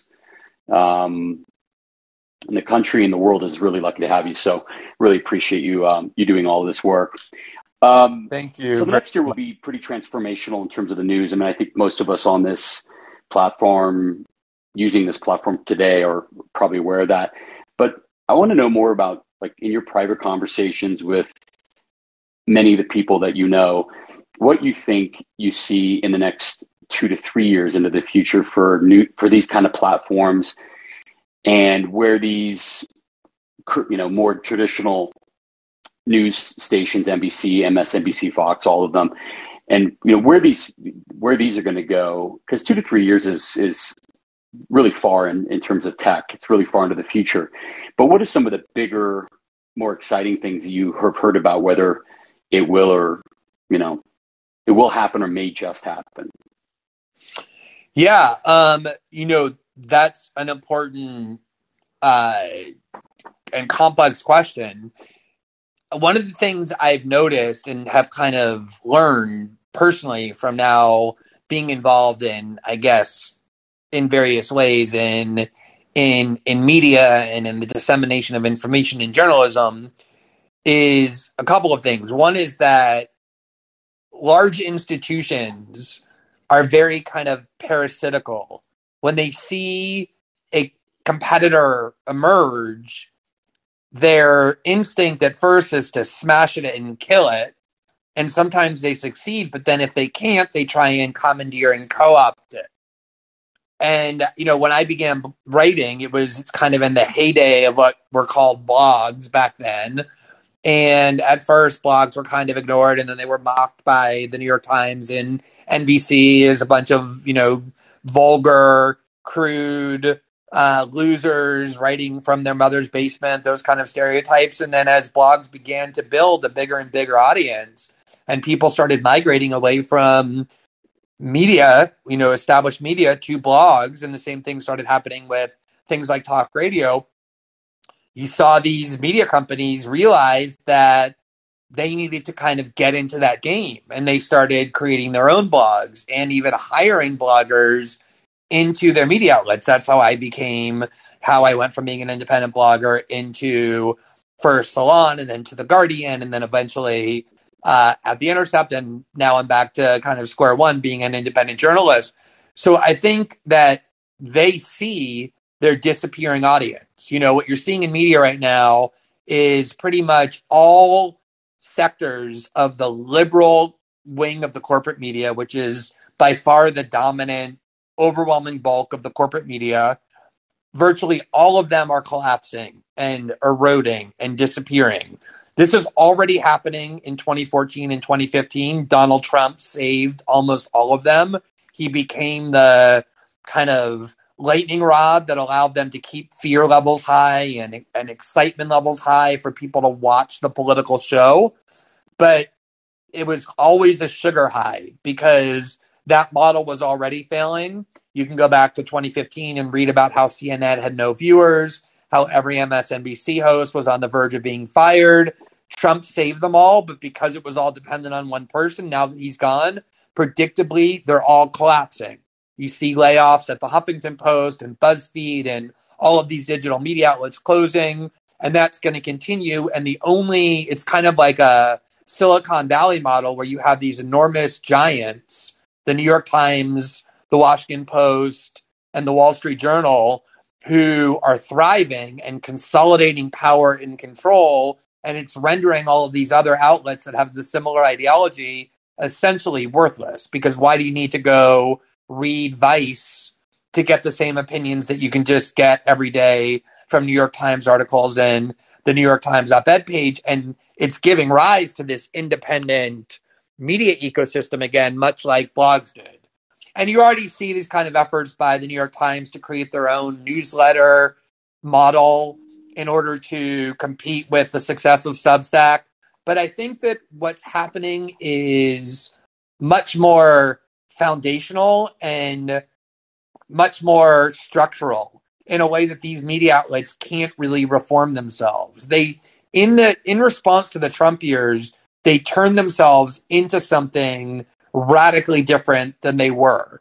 Obviously, there was never this golden heyday of media outlets where they were objective and purely factual and apolitical. Human institutions are not capable of that, but they at least did try more than they do now. Now they're just overtly politicized. They're overtly ideological, and they're saying, and they kind of think it's their duty to defeat this political movement that they regard as dangerous. And once they start saying that, they've transformed the character of what they are irretrievably, irreversibly, in a way that I don't think they're ever going to be able to regain the trust, no matter how many structural adjustments they make, like creating newsletters or blogs or whatever. It goes much deeper into the identity of who and what they are. And that's why I think you're seeing this exodus of audience from these legacy media corporations into more independent platforms. And I find that a really encouraging sign, a cause of real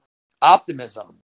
But the other lesson that I learned is, and I think I saw this probably best with the Snowden reporting that I did, where in 2013 we were able to reveal that the NSA and the United States government, with their allies in the UK, Canada, New Zealand, and Australia, had essentially, without anyone knowing, with no democratic accountability, converted the internet into this weapon of unprecedented mass surveillance. And for a few years, there was this frenzy of privacy activism, people demanding better encryption, end-to-end encryption, more control over their communications, a better ability to shield what they were doing from government spying. It was a really encouraging trend. And then all of a sudden, what you saw is these institutions realizing that there was this kind of loss in informational power that they were having in this information war.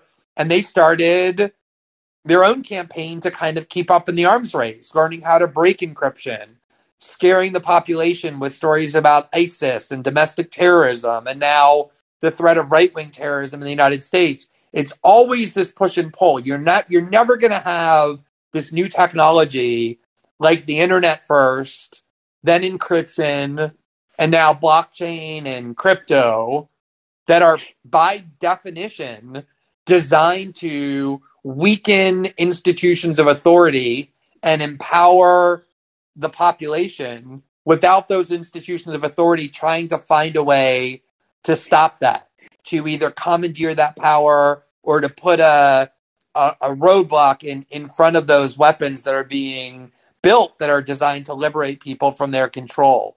And I think that's what you're going to see in media, is this kind of constant back and forth. That is why these media companies are so devoted to destroying whatever rises up in competition to them. I was amazed the day that we announced we were going to Rumble. It was myself and Tulsi Gabbard and several other independent voices, Bridget Fedesi, who's a very popular common guest on Joe Rogan. No one had paid attention to Rumble. Suddenly, it became something that seemed threatening to YouTube and threatening to the ability of mainstream institutions to control information. And there was an article in the Washington Post whipped together in about 3 days that was designed to make Rumble seem like it was this sewer of misinformation. Why? Because they saw it as a competitor, as a threat to their hegemony over information, and they sought to demean it and to malign it. And they're doing the same with Facebook now. This campaign with this whistleblower in quotes, with this idea that Facebook is this pernicious force in society. It's not about breaking Facebook up. It's about taking the incredible power that Facebook has and transferring it to the hands of mainstream media institutions or power centers in Washington.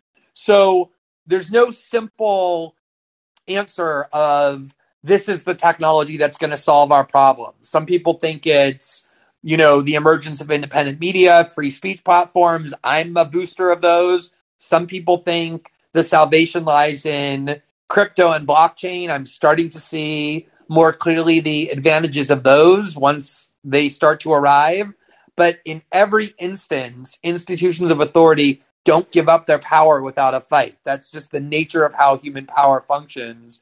And so I don't think there's ever going to be a moment where we can say, oh, we've won this battle or this technology has solved it. I think it's going to be this constant push and pull over every new technology emerges that has the ability to tilt the playing field one way or the other. I love it. Well, I don't have a follow-up. I just want to say, first, again, a major thank you to you for your time and sharing yourself on these platforms, and also to David, Sachs, and Axel for creating this platform, and probably most importantly, I think maybe your husband, David, and your kids for sharing you with us. So thanks again. Yeah, no, I appreciate that. They definitely complain occasionally, but in general are super supportive. So, and yeah, I mean, what sold me on Colin was the first time they gave me a tour of it. It was weeks after it launched, and it was extraordinary, the functionality that it provides. I'm still kind of exploring its features. So yeah, David and Axel have built something really amazing, and I'm really honored to be a part of it. So thanks again. Let me try and move to the next person. I think my skills are slightly improving in moving from one person to the next. So let me try and see if I can get Jim to speak. Are you there, Jim? Yeah, I'm here. Okay. Made it. Thanks. Can you hear me? Yeah, I can hear you. Good night. Welcome. One thing for callers in the queue, I think that we get a message, a little banner at the top of the screen saying you've invited to speak and you need to press to accept. But it's a little bit hard to notice. Maybe that happened special in my case because your colleague helped bump me up after I got knocked off the first time, but that's something people might watch for. My question is... let me highlight that. So I think that does happen. So I think the way it works is whoever I see next in the queue, I click on, and then I click invite to speak. So I think you need to accept it in order for you to be unmuted and then to speak. That might be part of the problem. So I appreciate that wisdom. Go ahead. Sure. and then I also think I wasn't sure if I had to unmute myself or wait to be unmuted or both. It looks like maybe both. So All right. I'll send a message. I'll send a message to call in afterwards. Let me make my comment now. Okay, go ahead. So it's really exciting for me as someone that's been following you and interested in your perspective and the way you communicate, and watching this expand, the way that you're increasing and developing the way that you reach your audience. And now today we're seeing another really exciting step, which is interacting with you directly like this. Now I'm looking at I'm in a room with 375 other people, and we all have something in common, right? I'm wondering, and a lot of differences. I'm wondering how much if you're thinking very much about ways for us to connect with each other, to like maybe get to know each other, and to do that thing where we might have some of us who are, who have quite different views, but we share some that are important enough that we want to get to know each other. And then ultimately that carries political possibilities, right? Because that's one way that we can unleash power, is by finding a common agenda and then,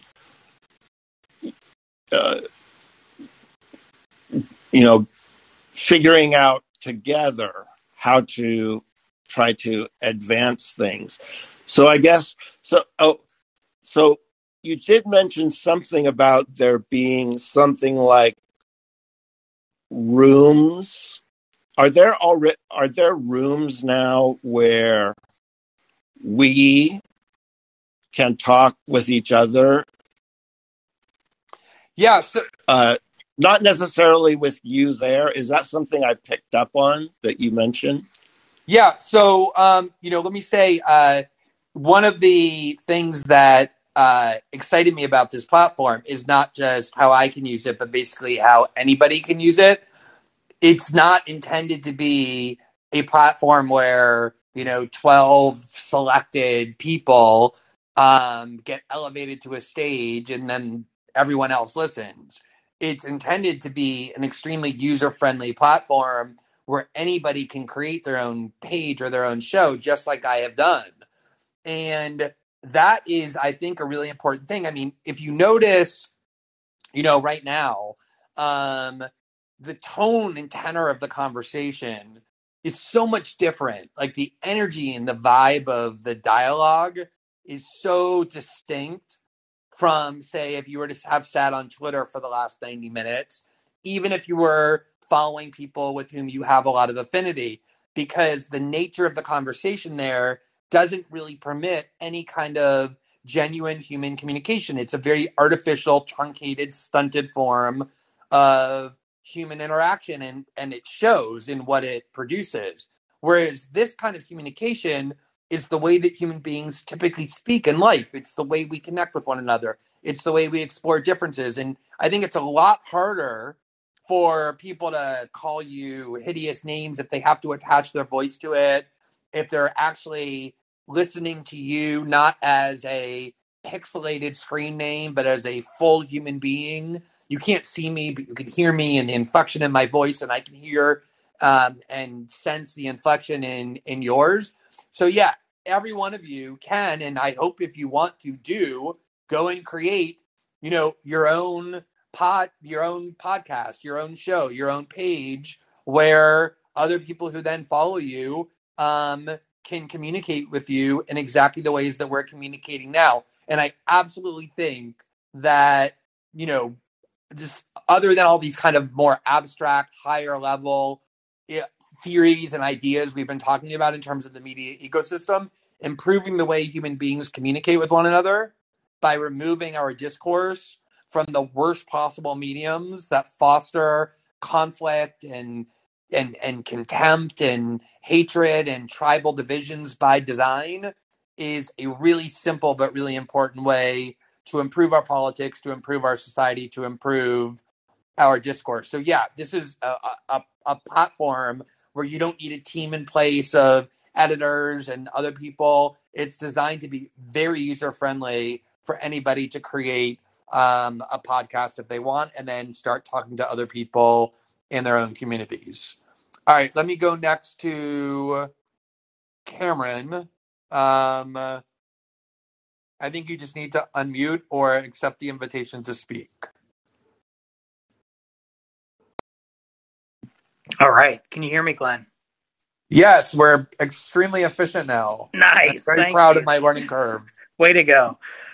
My question is on some of the civil liberties infringements that may or may not be as part of the Rittenhouse case, or trial rather, on the questioning of his right to remain silent. You know, we've spoken so much tonight about, you know, censorship and free speech, but we also have that right to remain silent. So I don't know where your sense is of where civil liberties are going in terms of defense and criminal trials. But if we live in a surveillance state, what constitutes reasonable doubt? What's a fair trial? And maybe some of the differences to consider between bench trials and jury trials in the future. Yeah, you know, I've actually one of the reasons, honestly, that I've been disturbed about the reaction to the Rittenhouse case is because there have been universal values I've thought for a long time Americans, by virtue of being, and you might want to say indoctrinated or inculcated in a set of defining values that make us American, more or less all agree on regardless of ideology. One of the very first articles I ever wrote when I started writing about politics was in early 2006. This British historian, David Irving, who's kind of notorious for questioning and even denying a lot of demonstrated facts about the Holocaust, has been criminally convicted multiple times. Criminally convicted for expressing these thoughts about the Holocaust, because in the European countries where he lives, including in Germany, it's actually a crime to question historical orthodoxies about the Holocaust. And I remember there was a trial in 2006. He was sentenced to 3 years in prison for having spoken about the Holocaust in the way that he did. And I wrote an article basically saying, I can't imagine any American who hears this news and reacts with anything other than complete bewilderment and shock and even kind of a certain level of repulsion, even recognizing how repellent his ideology and political views might be over the idea that you can actually go to prison for expressing views that society has deemed off limits. Prison. And this is just something that is one of those core American values that we all, whether on the right or left or anything in between, have been taught, and I think for good reason, to believe in. That there are these kind of American values that transcend ideology and partisanship. That is something that I also thought was true about the idea that we should not be cheering for the state to be able to imprison somebody for decades unless they give them a fair trial at which evidence is presented that proves their guilt beyond a reasonable doubt. Like, just the idea of basic due process and the protections of how the government can imprison a citizen, one of the most severe things it can do to you, probably next to only taking your life, to take away your liberty and put you in a cage, that you actually have to present convincing evidence beyond a reasonable doubt to a jury of your peers that you're actually guilty of the crimes that you're being charged with. And I've watched over the last year and now over the last 10 days, as the Rittenhouse trial has gotten attention, huge numbers of people demanding his imprisonment and his finding of guilt, who very clearly not only haven't watched any meaningful part of the trial, but have absolutely no understanding, any basic understanding of the evidence and testimony that have been presented as part of the trial. What they know is the political narrative that has been constructed around the Rittenhouse trial and what they ought to be rooting for based on their political identity that is completely divorced from any of the safeguards and civil liberties that are supposed to be embedded in a trial. So when you look at something like that, and when you look at what is clearly a gradual or maybe even not so gradual abandonment of a belief in free speech, similar to what I was describing earlier was the case on the Brazilian left. They don't even pretend to believe in free speech. It's something that they regard that expression, free speech, as a hostile slogan. You clearly see that among certainly the younger generation, but possibly even older generations who now believe that there are so many dangers in the world that are so severe that freedom of speech is something that we can no longer permit or tolerate. That if we look at how often there are calls for people who are perceived to be political enemies, whether it's someone like Julian Assange or the people who were part of the riot and the protests on January 6th at the Capitol, to be imprisoned for long periods of time, not because of the belief that they committed crimes that warrant that punishment, but because of a belief that their ideology is so dangerous that they need to be punished and deserve to be punished. To talk about civil liberties is starting to seem almost archaic to me. You know, the very idea of it is starting to be lost in this, in favor of this radical polarization where the two sides of the polarized battle, political battle, have so much contempt for one another that they're not even interested in applying this common set of principles and common set of rules any longer, based on the idea that all is fair in love and war. And that is definitely something that has become a top concern of mine. No, that's perfect, Glenn. Thank you. And then just a quick follow up on, when we spoke about, having put, which institution would we like to put our faith and trust in? And, I think in the form of jury trials specifically, I don't have the exact statistics on the average educational level of a jury, but, I kind of have a difficult time believing even that to be fair based on reasonable man or reasonable person constructs. So have a great weekend. Yeah, thank you. Let me just quickly add one thing, which is, I referenced earlier the fact that I think the Rittenhouse trial for a lot of people is one of the first times they've really immersed themselves in a judicial proceeding, because if you don't work in a court system, if you're not a lawyer or a judge or a court reporter or somebody who works in the court, you don't often see trials because in many places they're not permitted to be televised, including federal appeals courts and Supreme Courts. And the Supreme Court, the most important courts, are usually operating without the vast bulk of the citizenry ever seeing them. And as a lawyer, one of the things I guess I could say is that one of the things I became most frustrated by in the judicial system is that a judge has so much power over how a criminal or civil case proceeds. And once a judge is on the bench long enough, if they didn't already start off as ideological actors, they develop very strong biases about how prosecutors work or how criminal defendants work, that I think they wield too much power. And just speaking for myself, having, forget about what the Constitution guarantees. If I were charged with the serious crime by the state, I would absolutely rather have a jury of my peers who are coming for the first time into a court system and therefore don't really have embedded biases about judicial philosophy deciding my fate than I would somebody who has been entrenched in that system for a very long period of time, and even if they don't realize it, probably has a very large set of biases. Thank you very much for that question. Let me take the next question, which is Jenny. So I think if I've done this right, all you should have to do is unmute and you should be able to go.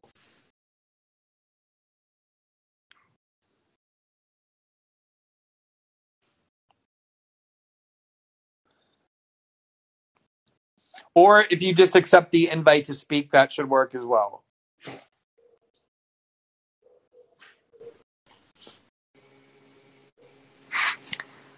This is great, Glenn, the setup that you just did, because this is my question. I thought you fleshed out the dichotomy of those who are calling for the abolishment of the police and opening up our jails and prisons and letting everybody go free, that these are the very people who are very comfortable with their ideological and political foes being locked up in a supermax for life just because of what they believe politically. So my question is, have you heard that Wisconsin is gearing up? I saw this just before I came in on your show. Wisconsin is gearing up their National Guard, anticipating some protest around the Kyle Rittenhouse sentencing, or I guess it's just the jury's decision. Yeah, it's disturbing, but it's also kind of predictable. Exactly because the media has made this so polarized, has convinced people that this whole process is not about whether the state convinces a jury whether evidence has been presented beyond a reasonable doubt of guilt, but is actually a political trial. It's about whether this white supremacist terrorist has a right to go and just murder people because he's white and will get away with it. Of course, you're going to be incentivizing people by feeding them that narrative about what this is about to go out onto the streets and be angry and believe that the justice system doesn't work if he ends up acquitted after being told for a year and a half that he's not just guilty, but he's a monster. He's a terrorist. He's a white supremacist. And a lot of people who still believe that, of course, are going to be enraged if they watch him end up being acquitted without caring about whether or not the rules of our justice system essentially required that outcome. The other thing that I will say about the whole issue of,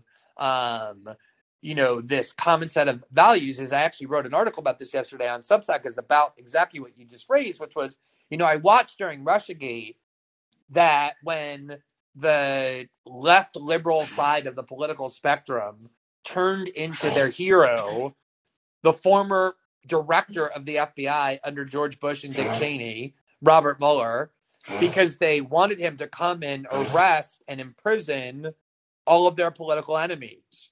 And to do so, they were doing things like, in the Michael Flynn case, cheering for a theory of criminality that for decades on the left had been something that you were supposed to rail against and inveigh against. The idea specifically that if you do nothing criminal except lie to the FBI, if the FBI shows up at your doorstep and asks you whether or not you did something wrong, if all you do is falsely deny to them that you did it, they have the right to turn you into a criminal, because lying to the FBI without anything else, just lying to the FBI, is a crime for which you can go to prison.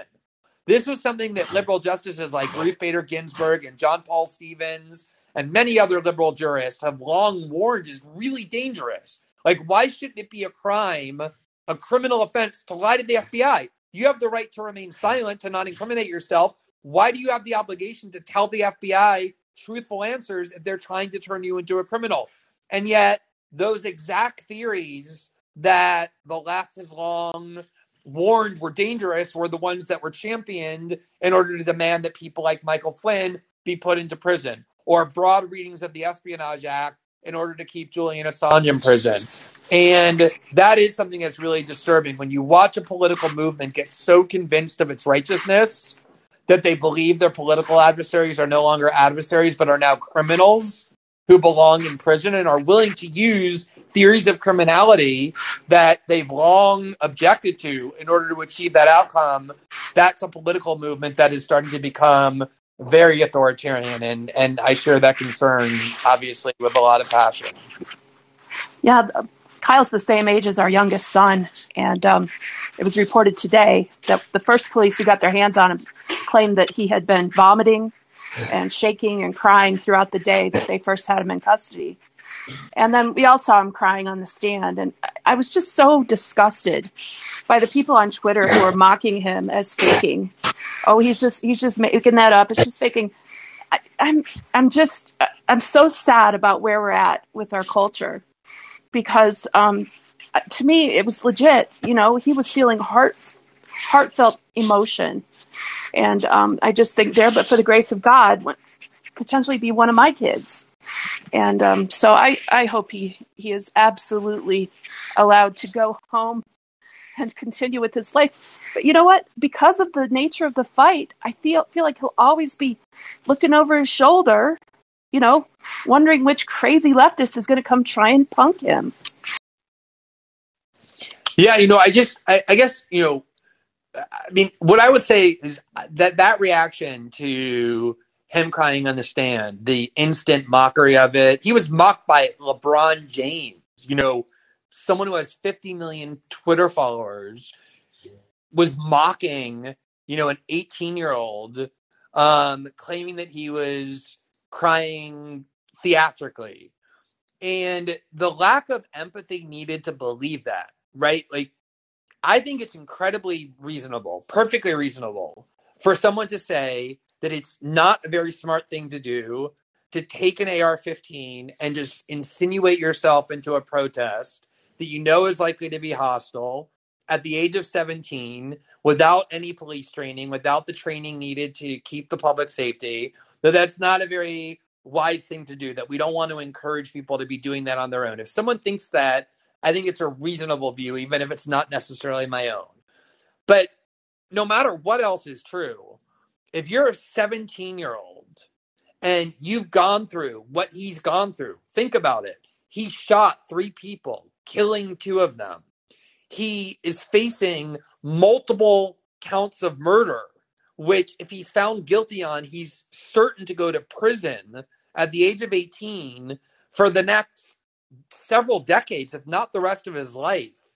The idea that you would mock or disbelieve someone under that level of distress crying requires such a lack of empathy and compassion and just basic humanity, no matter your views of him, that I agree it was such a disturbing expression of where we are as a culture and where we are as a society, that if somebody has the wrong ideology, we just instantly dehumanize them into somebody that we believe is a sociopath.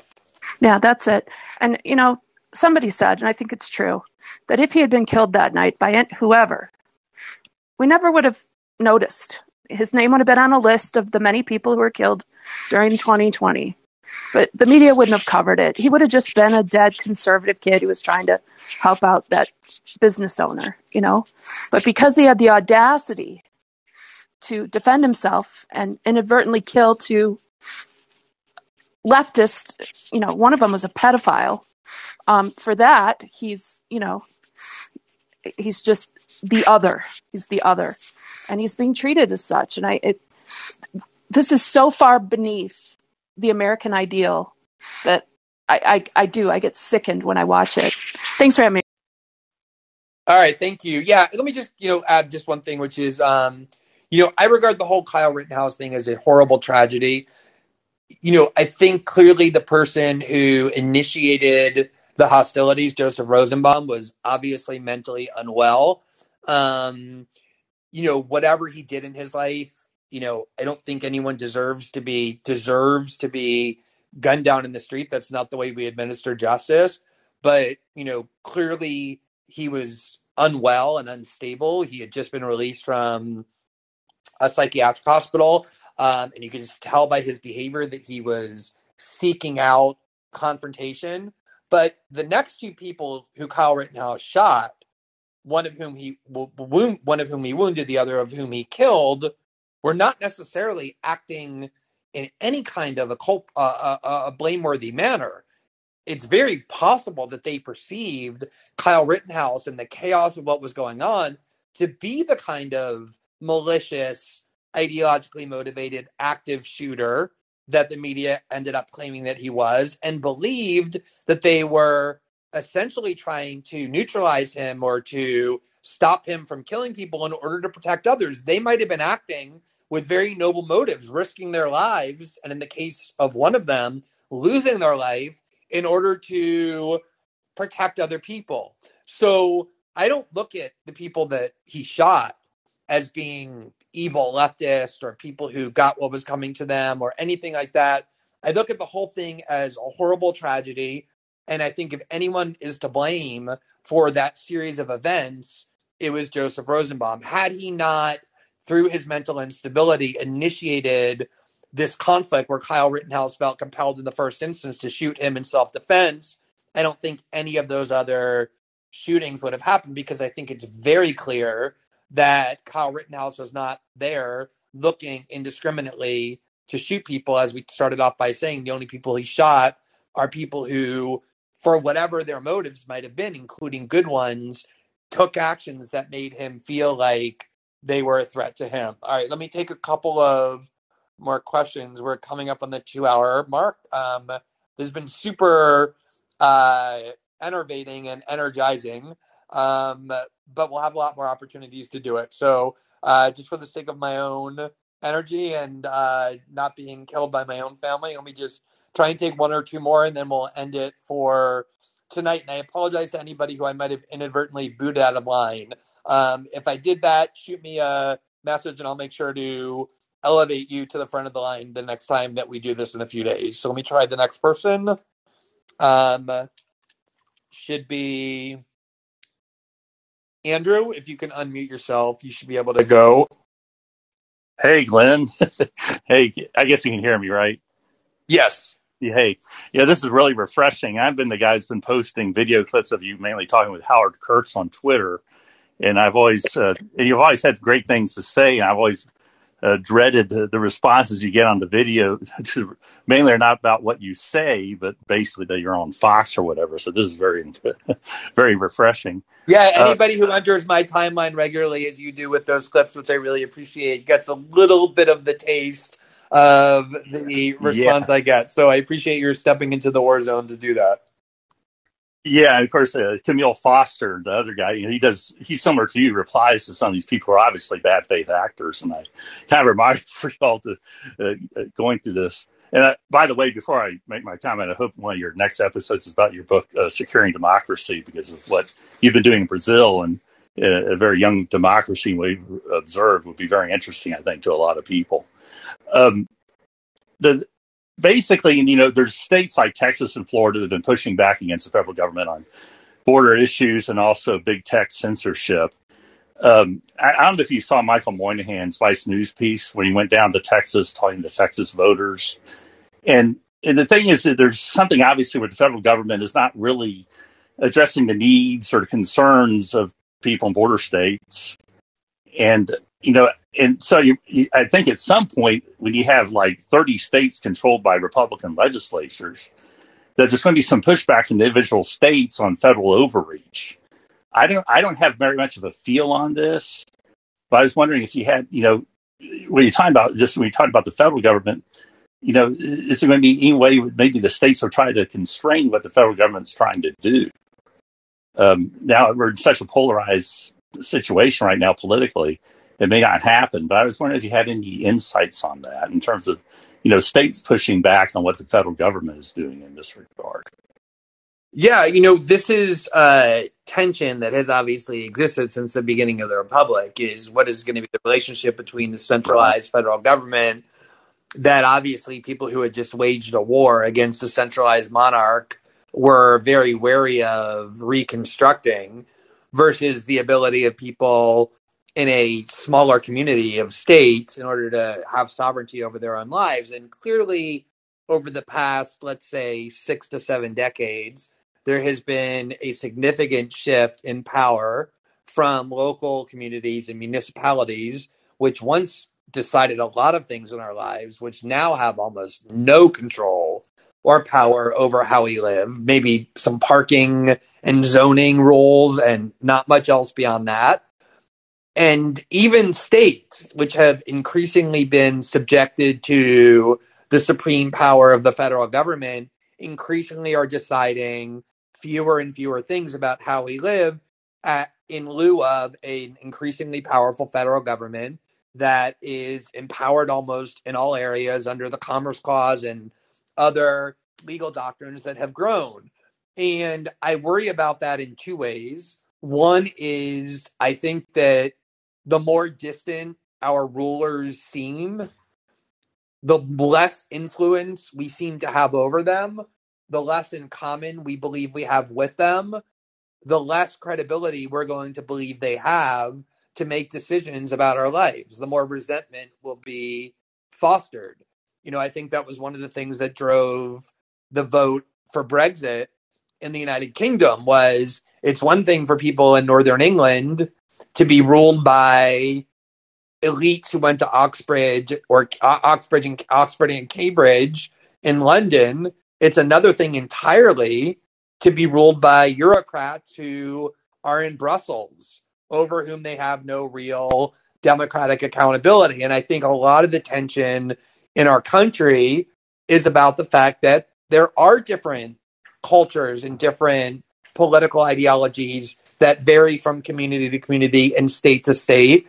And it seems like those are being run roughshod over in lieu of this kind of homogenized, federalized approach. The other thing I think is true is what you alluded to, which is the more polarized we become, the more dangerous that becomes. The more of a cultural difference we have with one another, the more difficult it is for people to submit to this kind of distant, homogenized authority. And maybe one of the ways that we can escape polarization is to create different states and re-empower states to say, in this state, we're going to choose to live our lives in accordance with this overall ideology. And in this state, we're going to have a different ideology, and you can pick and choose which state to live in, because as American citizens, we're entitled to the freedom of interstate travel.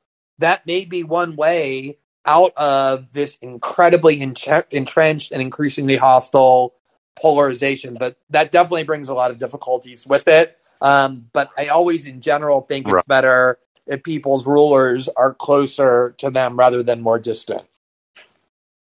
Yeah, and I don't know. There's been a kind of a movement for calling a convention of the states under Article 5. I don't know how much it's progressed, but it seems like at some point something's going to have to break. And I definitely agree with what you said, having to basically decide what they want to do. So. But hey, really appreciate it, Glenn. This is a great platform, and I'm really glad you started this. Thank you, Andrew. Thank you for the great video clips you do on Sunday, and for dropping by. I really appreciate. I hope to hear you on the fifth. Yeah, I hope to hear you on the Fifth Column podcast again too. So yeah, I'll definitely get back on there. Have a good evening. Thanks very much. All right, so let me take this last call, which is from Stephen. I see there are other people in the queue. I apologize. We have to end at some point. Like I said, if I inadvertently didn't get to you, please let me know, and I'll make sure I get to you for the next time. So I'm going to go ahead and take the next caller, who is Stephen. So if you unmute yourself, I should be able to hear you. Hey, Glenn. Thanks for taking so much time tonight. I really appreciate it. I'm a dad of 2 kids, so I know family time is important. So I'll try to make this quick. But as a dad, my main concern over the last year or two has just been this really fragile, experiment of liberal democracy that we have, and a pluralistic society, and some of the stuff that we're seeing is pretty frightening. And you've been able to kind of eloquently put that out there. So I wanted to hit on a thread you mentioned before, kind of this roganization of the media landscape. And you had talked about like the 2 options of either reforming institutions or setting up kind of these parallel institutions that could be better for, truth making and kind of making sense. And I wondered if on those 2 possibilities, I know a lot of these institutions like the New York Times, like Washington Post, they run on these, what used to be ad models for revenue, but now are based more on subscriber. And, I noticed that even now, in reaction to kind of this Great Awakening, there's almost like a reaction of awakening, and we're seeing it in a lot of places with the growth of Substack, with the podcast ecosystem. You even see like at the New York Times, they brought on John McWhorter, as a opinion columnist, which I think was kind of surprising for a lot of people after they fired, Barry and Bennett and McNeil and all that stuff. So I was wondering, do you think there's still a possibility of that reform happening because those institutions are going to go where the money is, or do you think that the ideology is so embedded within the institution that they're not even going to be able to see that financial incentive if there is a growing kind of appetite for a more nuanced and more diverse, thought opinion? And then the second question, just kind of as a tangent, and maybe it's outside of your wheelhouse, but there was this news about the University of Austin. I don't know if you came across it. I've been critical of Barry in the past. I saw some stuff you wrote a while back, but just wanted your take on it. If you thought it was kind of some of the grift that some people on Twitter thought, or if you think it has a real chance at being a parallel institution that could kind of push back on some of the forces that are, calling diversity of thought and free speech. So that's all I got for you tonight. Thanks. Yeah, those are two great questions, and I see them as very related. I'll just answer the second part about this new University of Austin, which is some of you might not have heard. There was an announcement this week that a group of people who identify more as independent thinkers, whose views have been unwelcome in certain institutions, although welcomed in plenty of others. There are people, most of whom have large platforms. Barry Weiss became the lightning rod for it, as she often does, even though she was just one of many names associated with it. Decided they were going to launch a new university called the University of Austin, designed clearly as a kind of answer to the growing leftist and woke repression on campuses, this kind of intolerance for ideas that deviate from leftism. I think it's very difficult to put together an institution like that. I think the intentions behind it are authentic and genuine. None of the people involved need a new job. The mockery for it, I think, was very predictable. Anything new gets mocked. The people involved are polarizing, and a lot of the mockery came from there. Personally, I think that all other things being equal, people who sit around and complain about things can be really valuable. But people who decide that they're actually going to try and create a new institution to solve the problems that they're complaining about are doing something commendable. Not everybody can do that, but I think putting their ideas out there and creating an institution designed to embody the values they claim that they believe in is something that inherently ought to be applauded. I have a lot of objections to a lot of the people who are involved. I've expressed criticisms of many of them, but we'll see what this institution turns into and how true it is to its values. But I think it's the byproduct of a lot of what we were just been discussing over the past couple of hours, which is the perception that mainstream institutions no longer tolerate a divergent range of views, and people are seeking out independent platforms or creating their own because they believe that's the only way that kind of inquiry, that kind of free-ranging inquiry can actually happen. And the more people devoted to those ideas, the better in general. As far as, the media platforms are concerned, I think it's so fascinating because for a long time, for most of the last, say, century, the model of media, the monetized model of media, was an advertising one. So the New York Times and the Washington Post and NBC News would rely on revenue from large corporations, Ford Motor Company or General Dynamics or Boeing or Exxon, in order to advertise in their newspapers. And the job of those papers was to attract as many viewers as possible who would see those ads. And the critique always was that, and it was often a leftist critique, was that limited the range of views that those media outlets could air because they could only air views that didn't offend those advertisers. So if the New York Times is relying heavily on Exxon, they're not going to be able to run a lot of journalism critical of the fossil fuel industry because they don't want to offend their corporate advertisers. I never found that view particularly persuasive because the reality is when you rely on an advertising model, you have so many different advertisers, so many different corporate interests that you're not really that concerned about offending anyone in particular. It is probably true that it creates a kind of general climate of mainstream thought and mainstream ideology. You're unlikely, for example, to have a socialist or a communist newspaper working to overthrow the capitalist order having lots of corporate advertisers. So it's not like it doesn't have any effect. It has an effect, but I think it tends to be kind of minimal. It allows newspapers, and did allow newspapers, to not have a limitless range of views, but to at least have some diversity of thought, because those corporations were really looking to reach as many people as possible and knew that that would happen if both Democrats and Republicans or conservatives or liberals were heard. So I never found that model to be that repressive, even though it often was depicted as such. Then there's an alternative model, which I actually used when I created the media outlet where I worked for 8 years after I left The Guardian in 2013, The Intercept, which is to rely on billionaire funding. And there's a lot of critiques about that model as well. I remember when we launched The Intercept, people said, well, you're relying on the funding of a billionaire, the founder of eBay, Pierre Omidyar, and so you're essentially going to be captive to whatever his ideology was. And that also turned out not to be true. The arrangement with Pierre Omidyar was, you'll fund our news outlet, but we'll have no ability to interfere in our editorial process. He kept his word, and the reality was that he had no effect on the ideology of The Intercept. Now, again, there's subtleties to that. The people who run The Intercept know that they're reliant on a billionaire. They know what that billionaire's political ideology is because he's on Twitter. He's out in the world giving interviews and speeches, and they're probably subconsciously, if not consciously, unwilling to publish things that they believe will offend him out of fear that they'll lose that funding. So it too can have a repressive effect, but not nearly what the caricature suggests, that every day they wake up and go to work to serve the political ideology of Pierre Omidyar, having worked in an institution funded by a billionaire. That's just not the way it works.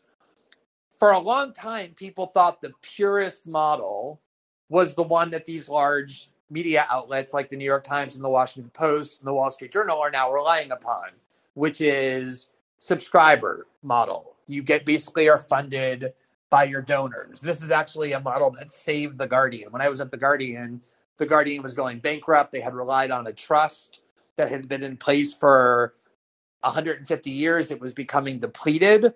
And then they started asking their readers to donate to them and then subscribe. And they now make many millions of dollars a year, like the New York Times and the Washington Post. Those have become very profitable models. That was always considered the purest model because you rely on your readers, not on billionaires or corporations. And yet I think in a lot of ways that has become the most repressive model.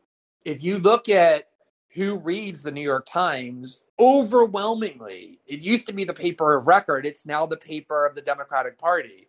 Something like 91% of people who say they get their news primarily from the New York Times are Democrats. The Guardian, probably even more so. Only people on the liberal left are reading The Guardian.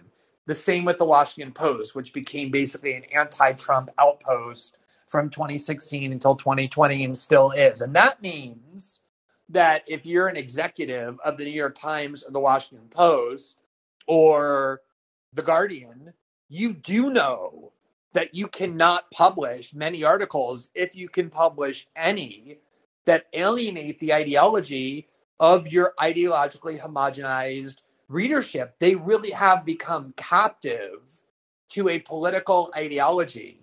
And I know people who work in those institutions, and the censorship that I hear that takes place is about that very fact, that they know that their mission and the only way they can remain profitable is by not alienating the people who are paying their salaries, who are people who really just want to hear an ideological viewpoint.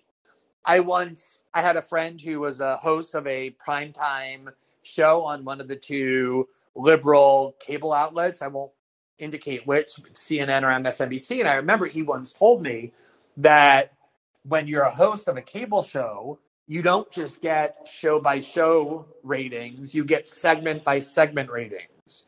And he once told me that if he ever put on a guest who was critical of the Democratic Party or liberal leaders like Nancy Pelosi or Barack Obama, he could see the audience collapse. They would just start changing the channels, hitting the remote, moving away from him. And it created a prison, like almost like a punishment system, like a Pavlovian incentive scheme for him never to air any criticism of the Democratic Party because his lucrative job depended upon those people staying watching and not tuning away. And I think a lot of them have become imprisoned by and captive to this highly ideological audience they purposely have cultivated.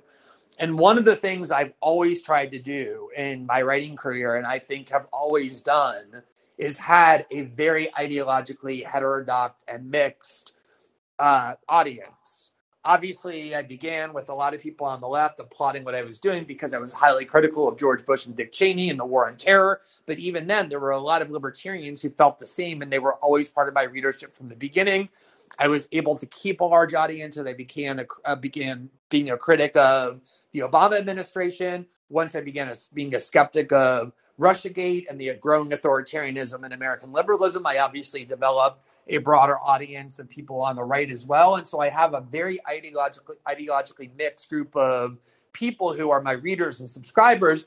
And I think that what they want from me is what I said earlier people want when they listen to Joe Rogan, which is not having a particular ideological viewpoint validated or a particular partisan outlook flattered. They just want to know that whatever it is that I'm writing, whatever it is that I'm saying, is my best and most honest way of trying to convey to them how I see the world. Whether they agree with it or not, whether it affirms or validates their preconceived views of the world, what they want is to be challenged. What they want is to have evidence presented to them by someone that they at least trust, isn't always going to tell them what they want to hear or what they believe, but that is someone who's free and independent and able to be honest, even if it means sometimes upsetting their readers. And I think that is the sweet spot. That is the model that can restore trust in journalism, is not being reliant on any one particular ideology or faction. You can make money doing that, for sure. There are profitable ways of doing that, like the New York Times is proving, by making a lot of money serving American liberalism.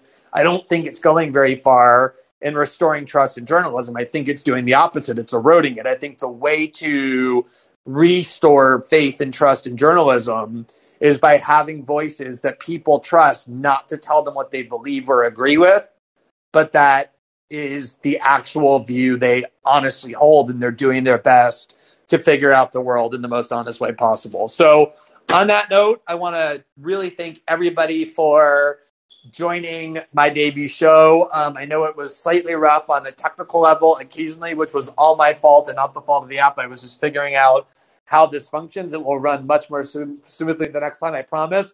Thank you to everybody who asked questions. The questions were uniformly outstanding and thought-provoking and made my job really easy in having a compelling discussion that most of you stuck around for the entire 2 hours for. I'm more excited than ever by this app. I will definitely keep using it, not necessarily for 2-hour shows. Sometimes it'll be 20 minutes if I want to sound off on something. I love the interactive feature. I think that's a really important part that I look forward to continuing to use. And I hope this app continues to grow and more people use it, because I think this kind of discourse is more important than ever. So I hope everyone has a great evening. Thank you to everybody for listening. Thanks. Okay, good night.